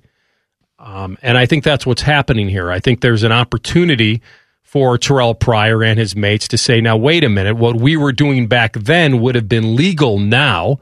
I don't know to the degree that that's accurate because gear, I don't think, is involved in NIL, trading your gear that you're getting from Ohio State. Now, their property was gold pants and the rings. That's up to them, and we could debate that forever. And yeah. I'm one of those people that I understand that stuff that's important to me as a fan would not be important to a player who lived it and played it. Mm-hmm. You would think later on in life they would want that stuff, but we've seen athletes that have been down on their luck that have had to trade stuff that they've earned and auction it off to get money. No doubt. And it's theirs to do it. It doesn't mean they didn't break the rules back then. They did, and they knew what the rules were. And they played in a different era. There are athletes from the 60s, 70s, 80s that would love to be playing now in the pros and making the money these guys are making. And so you're very fortunate now to be a college athlete because things have tipped. We've debated whether they've tipped in the right reason or wrong reasons, but they've tipped because of the billions of dollars that's being generated. Everything changes. And so when Pryor writes in his letter, Maddie, his open letter, although this could never undo what we and our families have endured for breaking the rules that shouldn't have existed in the first place, we believe reinstating and acknowledging the accomplishments of ourselves and our teammates would be a huge step in the right direction. I think they want it reinstated because this is how they want to feel connected to Ohio State. And since now this is not as frowned upon, that it might cast a different light on what they were doing 11 years ago. And I would say they're probably right in that the views will soften over time. And what softens over time is your feel and your animosity towards things. We do the show in Columbus, Ohio. I'm not rooting for any of these guys not to have their wins back. But part of me feels like they knew exactly what they were doing at the time and they took the risk. I would rather have my gold pants back than the wins, to be honest with you. I don't think those are ever coming back. Or the ring or stuff they can gift to their grandchildren or children one day. But those probably are never coming back. Could we make them another pair of gold pants? Certainly, yeah, I mean, a replica would be fine, but the original pair that I won, I would think would mean something to them. Of course, yeah. It's a trinket. Right. It's what it represents. Yeah. And they were willing to trade it back then because they were college kids, And they got to run out in the tunnel. They got to play in those games. Mm-hmm. It sounds like they didn't need that. The tattoo was worth more at the time than the ring was, or the cleats were, or the jersey was, or anything. So I understand why they're finding this as an opportunity. The sympathy I have for them is certainly covering Ohio State and covering that team at the time and knowing the kind of guys they are. They're not bad dudes, but they risked something and they broke rules that they knew were in place, and they risked eligibility, and they risked their season, and their coach tried to protect it from getting out, and then it got out, and the snowball got bigger and bigger and bigger. And so if they're calling for their school records and their legacy to be restored, I do actually find that as pure as it gets as far as what they're asking for. They're asking for how they're remembered in history, how their team is remembered. Mm-hmm. And part and parcel to then how they will be remembered. I know how good of a player Terrell was. I know how good a player all these guys were. Right. And I know they won those games because I watched them and I covered them. The fact that they want them back now is interesting to me as far as it being somewhat of a reach, I think. But they're tagging everyone they can as far as the big names in national media to try to carry this ball over the goal line for them. And we'll see where this goes as far as what you just touched on with the coverage, and we'll also see if we hear anything from the NCAA. Mm-hmm. Do we get anything from the NCAA as far as a statement that we're open to this, or we're closing the book on it, or it's dead, or whatever? That's what I cannot wait to see. But I do think that if we do circle around and that this is going to be recognized and highlighted again, it's not going to erase for some people what happened. Now, sure, we could look in the record books or look up there in the shoe or whatever we're going to do with this stuff if we get to that point and say, okay, yeah, like you said, we watched those dudes ball out. We saw what they did in the Sugar Bowl. We've seen all of that stuff, and it was a solid year for a very solid football team. But for some people, they're not going to be able to crawl out of that, and maybe even more so than for people that aren't wrapped up in Buckeye Nation. Of course, Buckeye Nation is going to be forgiving to this group of guys, or a large majority, I would have to imagine, it's going to be forgiving to these guys based off of what they did, because it is hindsight, and we're so far removed from it now. But it ain't going away. It's never going to be that didn't happen. We know, just like you said, we watched you guys play. We saw that, and we know what you guys did in this situation to lead to the whole mess in the first place, which ain't going away. I've been in the camp of, look, man, if you haven't been enhancing your body with anything that helps you on the field on a weekly basis, I'm good with being recognized. Now, Fab Five, Reggie Bush, give him his Heisman back. These guys now, I'm okay with it. But I also understand for some people, they don't want those guys to receive some of that stuff back. Yeah. And I'm okay with that too, with those people. Would you have a different feel on it? Because I think it's the NIL stuff that's driving this. That this was our property. We traded it. We basically benefited from our likeness, which is what these guys are going to be able to do. Now, the NIL rules and regulations, from what I've read now, you can't trade team-issued gear. I don't think the NCAA has set every guideline, so this is still a very broad deal. I know what these guys are asking for. Basically, what they're saying is, if we did the same thing now, moving forward, no one would bat an eye. We'd be allowed to do it. And I'm not even sure whether I know that for a fact yet. Me either. So we're still very much in our own... They're in their own end zone as far as trying to get the NCAA to say, oh, suddenly we're going to bring your wins back from 2010. It's a gray area. This is such a gray area when you talk about this specific story and tying it into where we are right now. And I can't wait to hear more of the reason why. It was the root of this solely. We were college kids and we were having conversations of we aren't getting enough financially. Was that the driving force of this thing? Because we've heard for years and years and years, athletes come out and talk about this situation here where they feel like their portion of the pie is going in the wrong mouth. It's going into everyone else's mouths and stomachs but ours. Was that the driving force of this? Okay. Some, maybe. All, no way. And so it's about what can I get at the time? Is there, the opportunity is there. I'm a famous football player. I've got stuff you want. You've got stuff I want. Let's do a deal. the difference between then and now is that if any of these dudes wanted to receive compensation for their stuff, you have to actually submit a verbal, or you have to submit a written or propose it verbally in agreement that Ohio State does with that open doors in advance.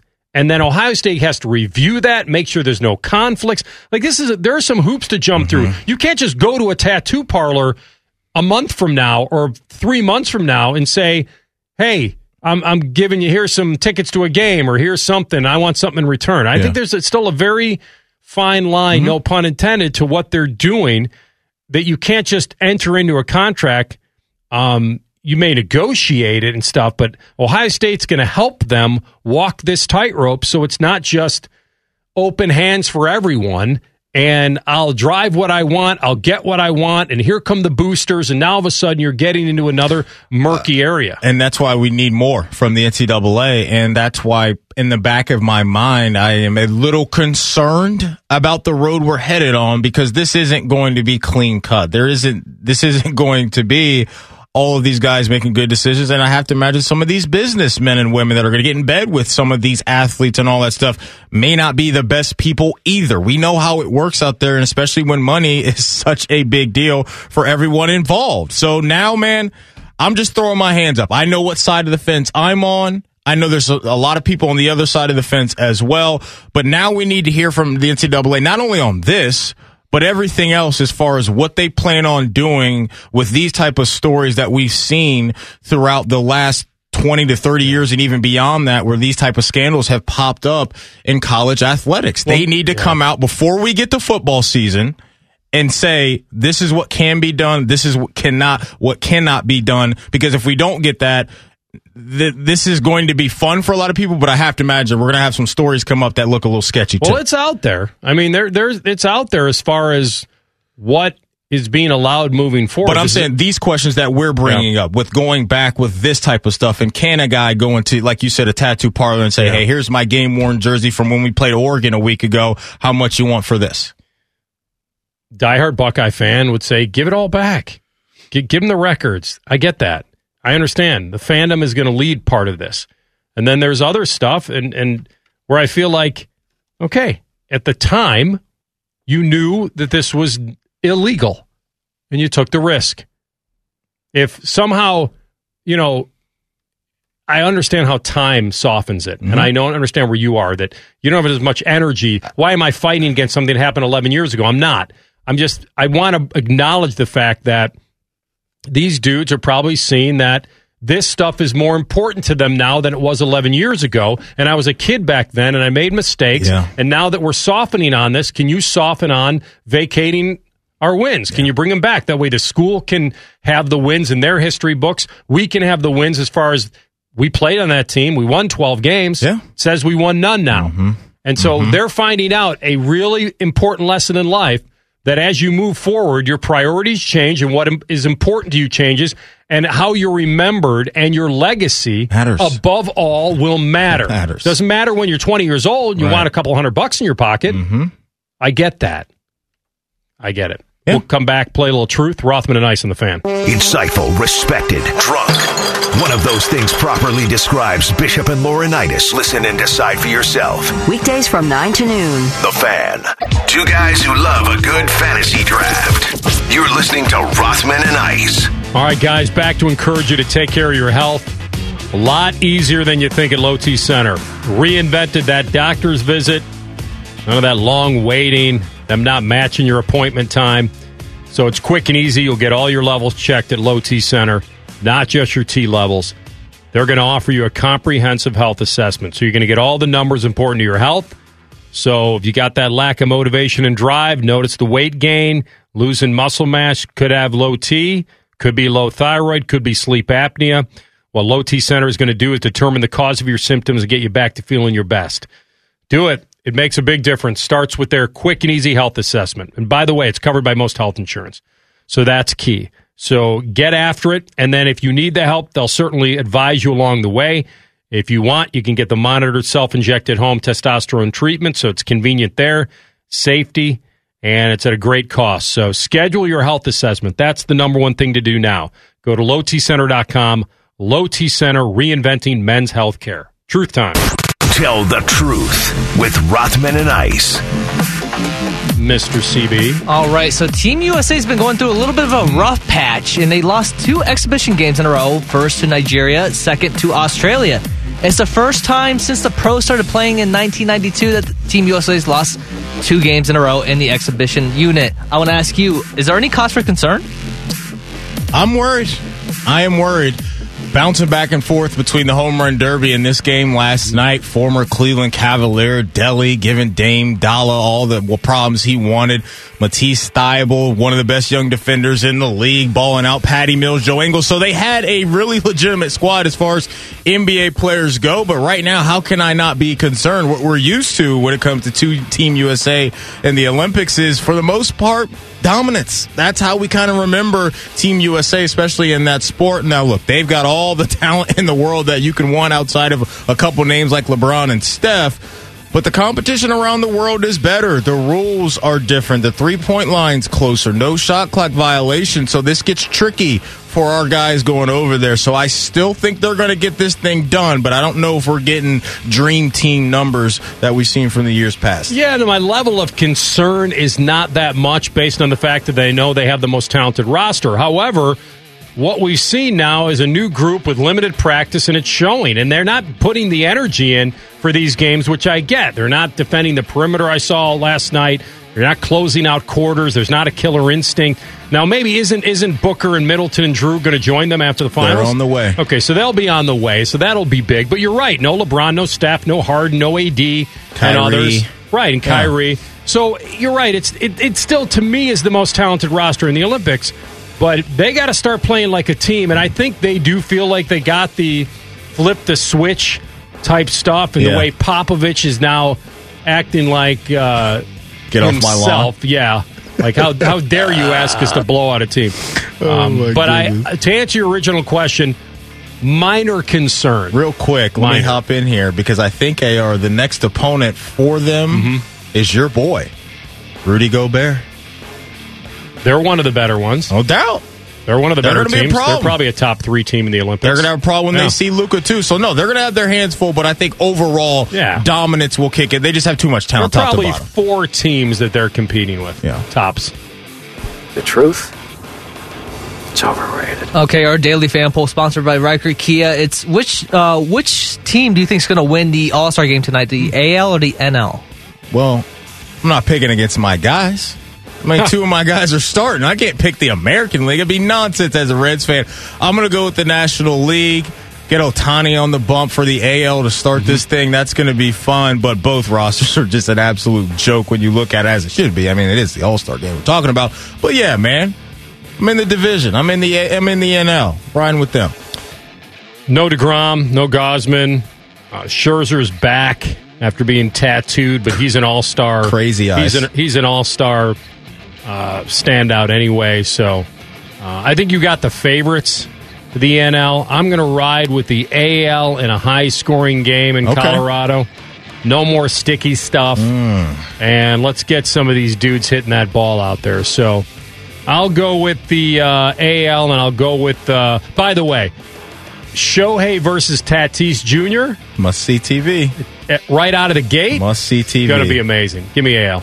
You calling me a liar? I ain't calling you a truther. All right, so Pete Alonso dominated last night to his back-to-back victory in the home run derby. We also know that Fernando Tatis opted out of joining the home run derby this year. Who is someone you think that could really challenge him in the years to come if Alonso keeps on going into this event? Well, the guy you mentioned, Tatis, I think Ronald Acuna Jr. could probably put on a little bit of a show. If he's healthy by then. Well, that's what I mean. Yeah. But a couple of the big boppers that I would love to see would be Schwarber, and if they recall him, Yermin Mercedes. I mean, he was the power dude at the beginning of the year. It was a great story. I saw that he just hit 460 plus in the minors. So there are. He's going to be back in the big. That's what I'm saying. No, he's ripe for a recall. We know Tony La Russa already hates him. Yeah, he hit under 200 ever since that incident happened. Yeah. And the manager. But we're talking home run derby here. So. I know. I'm just saying. I like the idea. I'm just hoping he's on the team. Because your boy Eloy's coming back. for the White Sox. Well, I know. We've already talked. Don't say it too loud. Okay, Somebody in my league all right, might there we be go. listening. I'm going to go with, I think, a guy you're very familiar with.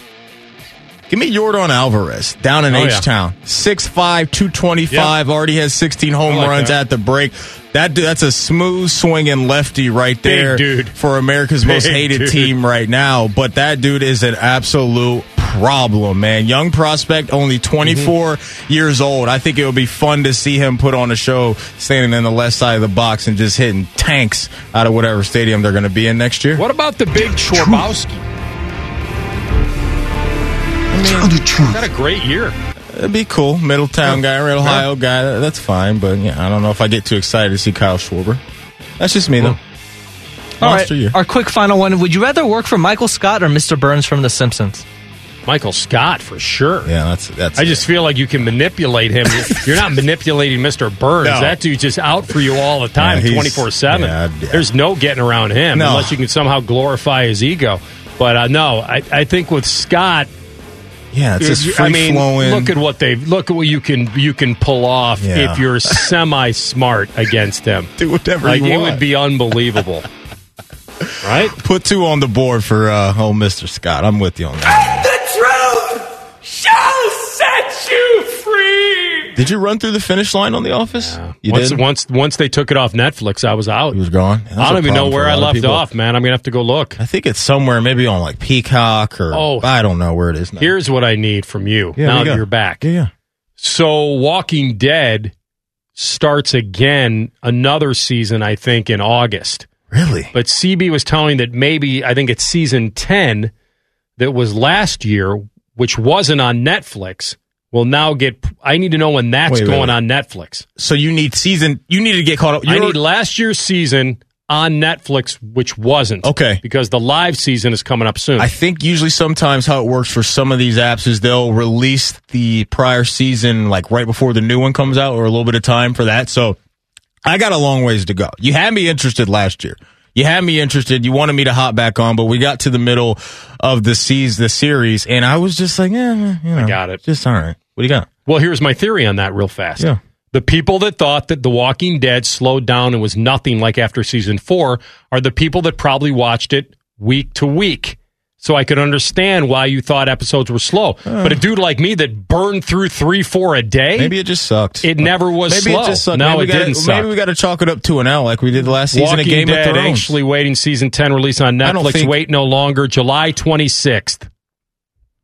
And then the latest season 11, August 22nd. Keep me posted. I got too much stuff going on. Succession's coming back. That's Patrick a way better show. Schmidt is up next at Fansided. Jumps on Rothman and Ice on the Fan. If you consider yourself a Buckeye fan, you've come to the right place. This is your heritage sports talker and home of Ohio State Athletics, The Fan, Ohio's sports destination. Joggers or sweatpants? Either way, one size fits all. This is Rothman and Ice. All right, welcome back. Patrick Schmidt, our guy, the senior editor for college sports at Fansided, jumps on the Bryant Heating Cooling Systems Fan Guest Hotline. Hey, Pat. How you guys doing today? Pretty good, man. We had Morning Juice on our station here at Phil Steele on last week, and he ranked Michigan 60th in his magazine. Now, he went on to explain that the ranking, which is kind of counterintuitive to how you'd rank teams, you think you'd rank them based on talent. He ranked them, he explained that that's where he probably thinks they'll finish record-wise, which is a little weird to me, but he went on to say that he actually has them rated 40th most talented team in the country, which isn't great either. Where do you stand on what Harbaugh has to work with this year? Boy, that's, Phil Steele is one of the best, one of the OGs covering college football. And, yeah, that sounds like a big indictment on Jim Harbaugh there with, a better talented roster and, disappointing record-wise there. I'd probably say they're better than the 60th best team in the country. I'd probably have them entering the season probably in that 25 to kind of 40 range there. We'll see how good Cade McNamara can be at quarterback. I showed some flashes at the end of last season. Really, Michigan had nothing to be proud of last year. pretty awful after their season opening win against Minnesota, and after that, everything kind of went off the rails. Taking all things into consideration for how wacky last season was for Michigan, for the Big Ten, for everybody, maybe give them a slight benefit of the doubt. But if Gabe McNamara could be, solid, average, one of the fourth or fifth best quarterbacks in the Big Ten, I think Michigan is, I think they should be able to win 8 games. They go 8-4. It's not great, but it's not 60th best team in the country or 60th worst team in the country. So there's some talent on that team. Aiden Hutchinson, it might be a first-round pick on the defensive line. He got hurt at the end of last year. He came back, foregoed the draft because of that injury. So, there's some talent there. Certainly haven't recruited as well as they have at the start of the Harbaugh era or as well as, Ohio State has to compete in the Big Ten. But I'd probably say they're in that 25 to 40 range, entering this season based on their talent. I think it'll be a little bit of a bounce back year. You go 2-4, you got to be better than that. So I'm really not going out on a limb, but I think I'd probably disagree there with Phil Steele. As much as I respect him, I think they're one of the top 40 teams, not top 60. As you look around the rest of the Big Ten, outside of Ohio State, is there a team you're kind of warming up to as far as you like what they're going to be bringing to the table this upcoming year? Yeah, obviously Ohio State is head and shoulders above the rest of the competition, as it always seems to be. I think Wisconsin's pretty good. A lot of consistency in that program, year in and year out. Graham Mertz showed some flashes in that season opener last year, had one of the best debuts we've ever seen from a Wisconsin, not even just debuts, one of the best performances from a Wisconsin quarterback in a long, long time. So, COVID held him out last year, and that kind of derailed their season as well. But I think if he's healthy, I think Wisconsin got a chance to be the best team in their division. I'm in Chicago, so Northwestern are kind of the local team, the hometown team, so to speak, and they had a great season last year. A couple appearances in the Big Ten championship game in the last few years. I don't know if they can get back again. They lose some talented players on both sides of the ball, but I'm probably thinking Wisconsin's the team to beat in the West. Iowa, they got a nice mix of talent as well. They might be the second best team in that division. Indiana, I like it. It's always nice and cool and interesting when you see non-traditional programs kind of creep up and, kind of hang with, the big boys a little bit. And they upset Penn State last year, and they had a really, really, really great year. Tom Allen is a great coach. So it's going to be interesting to see if they could kind of, what they could do in this encore season. I think Penn State will bounce back. They got some talent, much more talented team than Wisconsin and Iowa and Michigan, based on how well they've recruited. And James Franklin, I like him as a coach. So I'd probably say Ohio State's the team to beat, obviously, but for potential Big Ten championship games, I think it could be Ohio State versus Wisconsin. Alabama lost a lot to the NFL, especially right there on the offensive side of the football. Is this going to be an immediate bounce back year for them, and maybe not to the level that we saw yesterday with the Heisman with the Heisman Trophy winner at wide receiver? But where are you right now with this Alabama offense? Yeah, boy, they lost a lot, and that's really an understatement. They lose the Heisman winner, Devontae Smith, the best quarterback, Mac Jones, Jalen Waddle, another first-round back receiver, Najee Harris, the Doak winner, he's gone. Alex Leatherwood, the best offensive lineman, he's gone.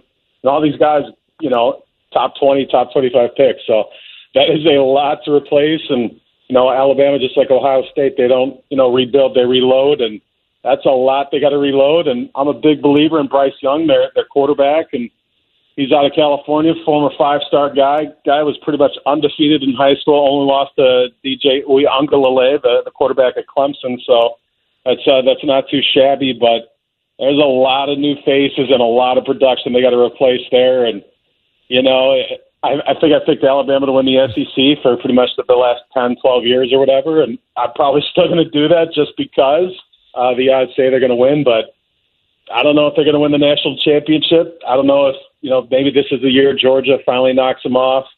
But, boy, that is a lot of production to replace.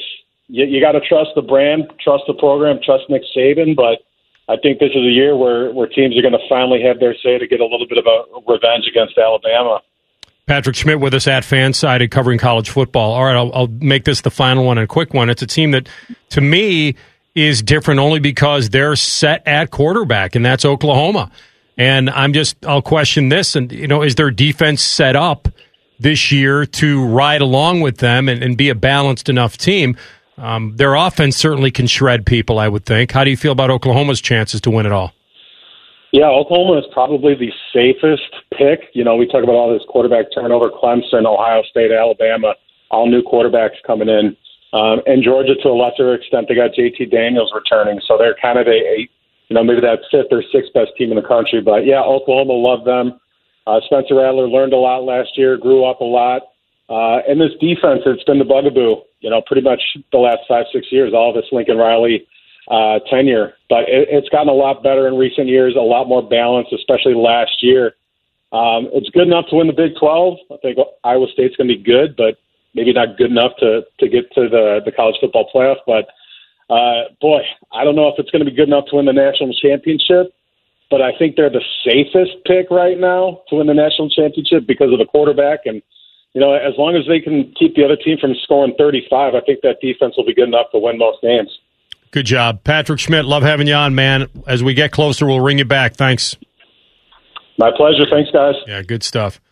That's it. It's the quarterbacks, because like you said, Bama loses their quarterback. Clemson uses their quarterback. Ohio State loses their quarterback. Yeah. And then you have that Oklahoma team with Rattler, and that's why I brought him up, is that, man, they could take you apart. Yeah, but I'm with Schmidt on the defense. What does that look like? That's it. We know Oklahoma's going to be running up and down the field, scoring a ton of points. But when they get outside of the Big 12, what does that look like defensively for them? And Alabama, that's a huge question mark. We know the recruiting's always been through the roof, but sometimes it takes the young guys a little bit of time to click and really get to the level we're expecting. So everything there, especially with all the weapons, Waddle, Smith, and Najee gone, I mean, man, and like you said, the quarterback, the most important piece, that is a lot of turnover there for a team that we really expect year in year out to be one of the last standing.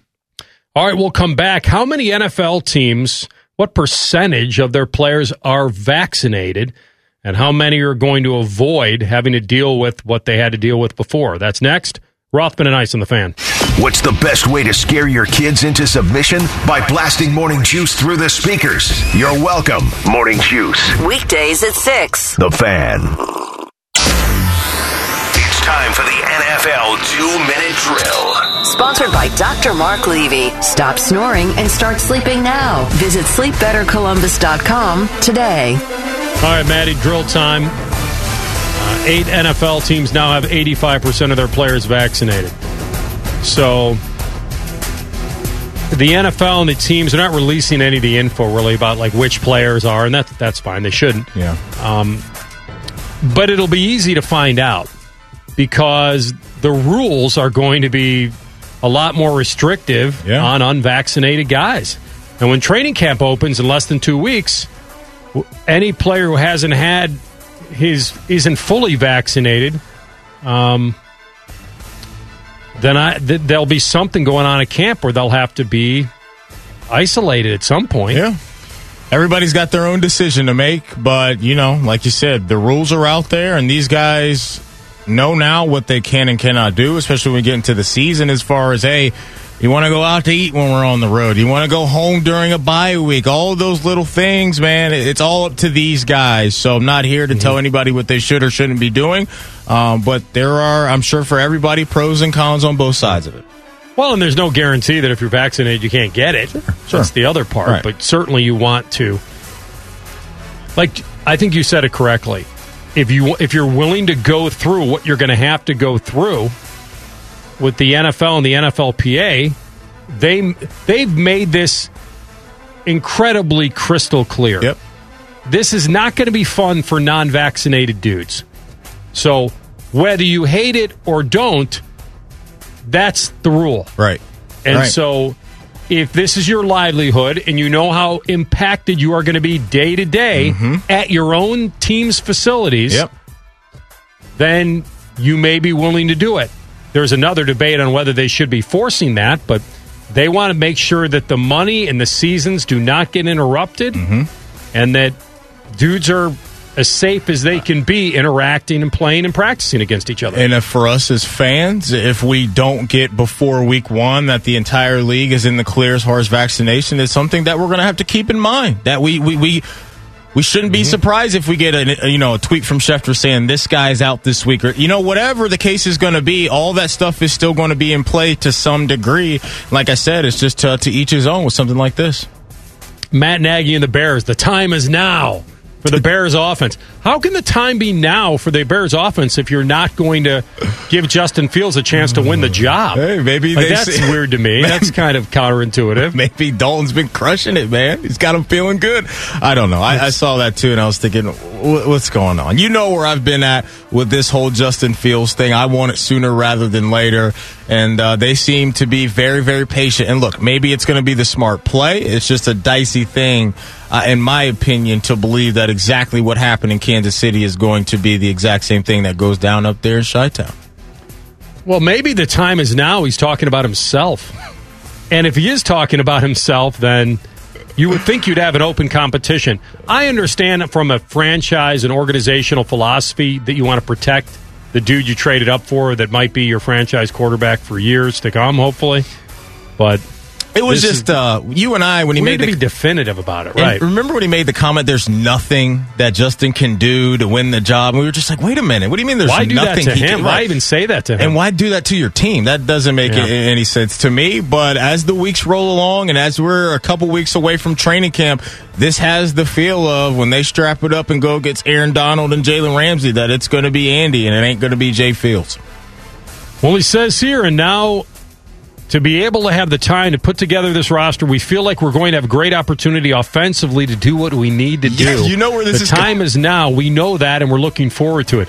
That's the kind of soundbite you give when you think Justin may win the job. You know where that's coming from? He's watching the Aaron Rodgers drama unfold. Everybody in the NFC North's feeling good. It's our time. 12's about to be out of here. What do you think I've been saying? Get it? Why do you think I wanted him to take the opt-out so badly? I'm no dummy. Get him out of here. Ship him to the AFC. Just get him out of the division. Yeah. I don't know if CB and I want him in the AFC. There's enough good quarterbacks over there. There's a couple. You should have a little time with him. We've had enough. All right, that's today's NFL 2-minute drill. You got anything else for me, big guy? Oh, Federer pulled out of the Olympics. Not a shock, although he says his knee is messed up. Yeah, he didn't. He got drilled. He got bageled in the last set. You're right. He doesn't need to go play in the Olympics, especially if he's going to play in the U.S. Open. Right. But if his knee's screwed up, how's he going to play in the Open? I'm going to enjoy the All-Star game tonight. That's for sure. It's going to be great seeing these dudes get after it, man. Looking forward to that. That'll be fun. Looking forward to seeing Showtime against Tatis right out of the gate. Yep. We'll come back tomorrow and talk with you guys then. Thanks for listening. Rothman and Ice on The Fan.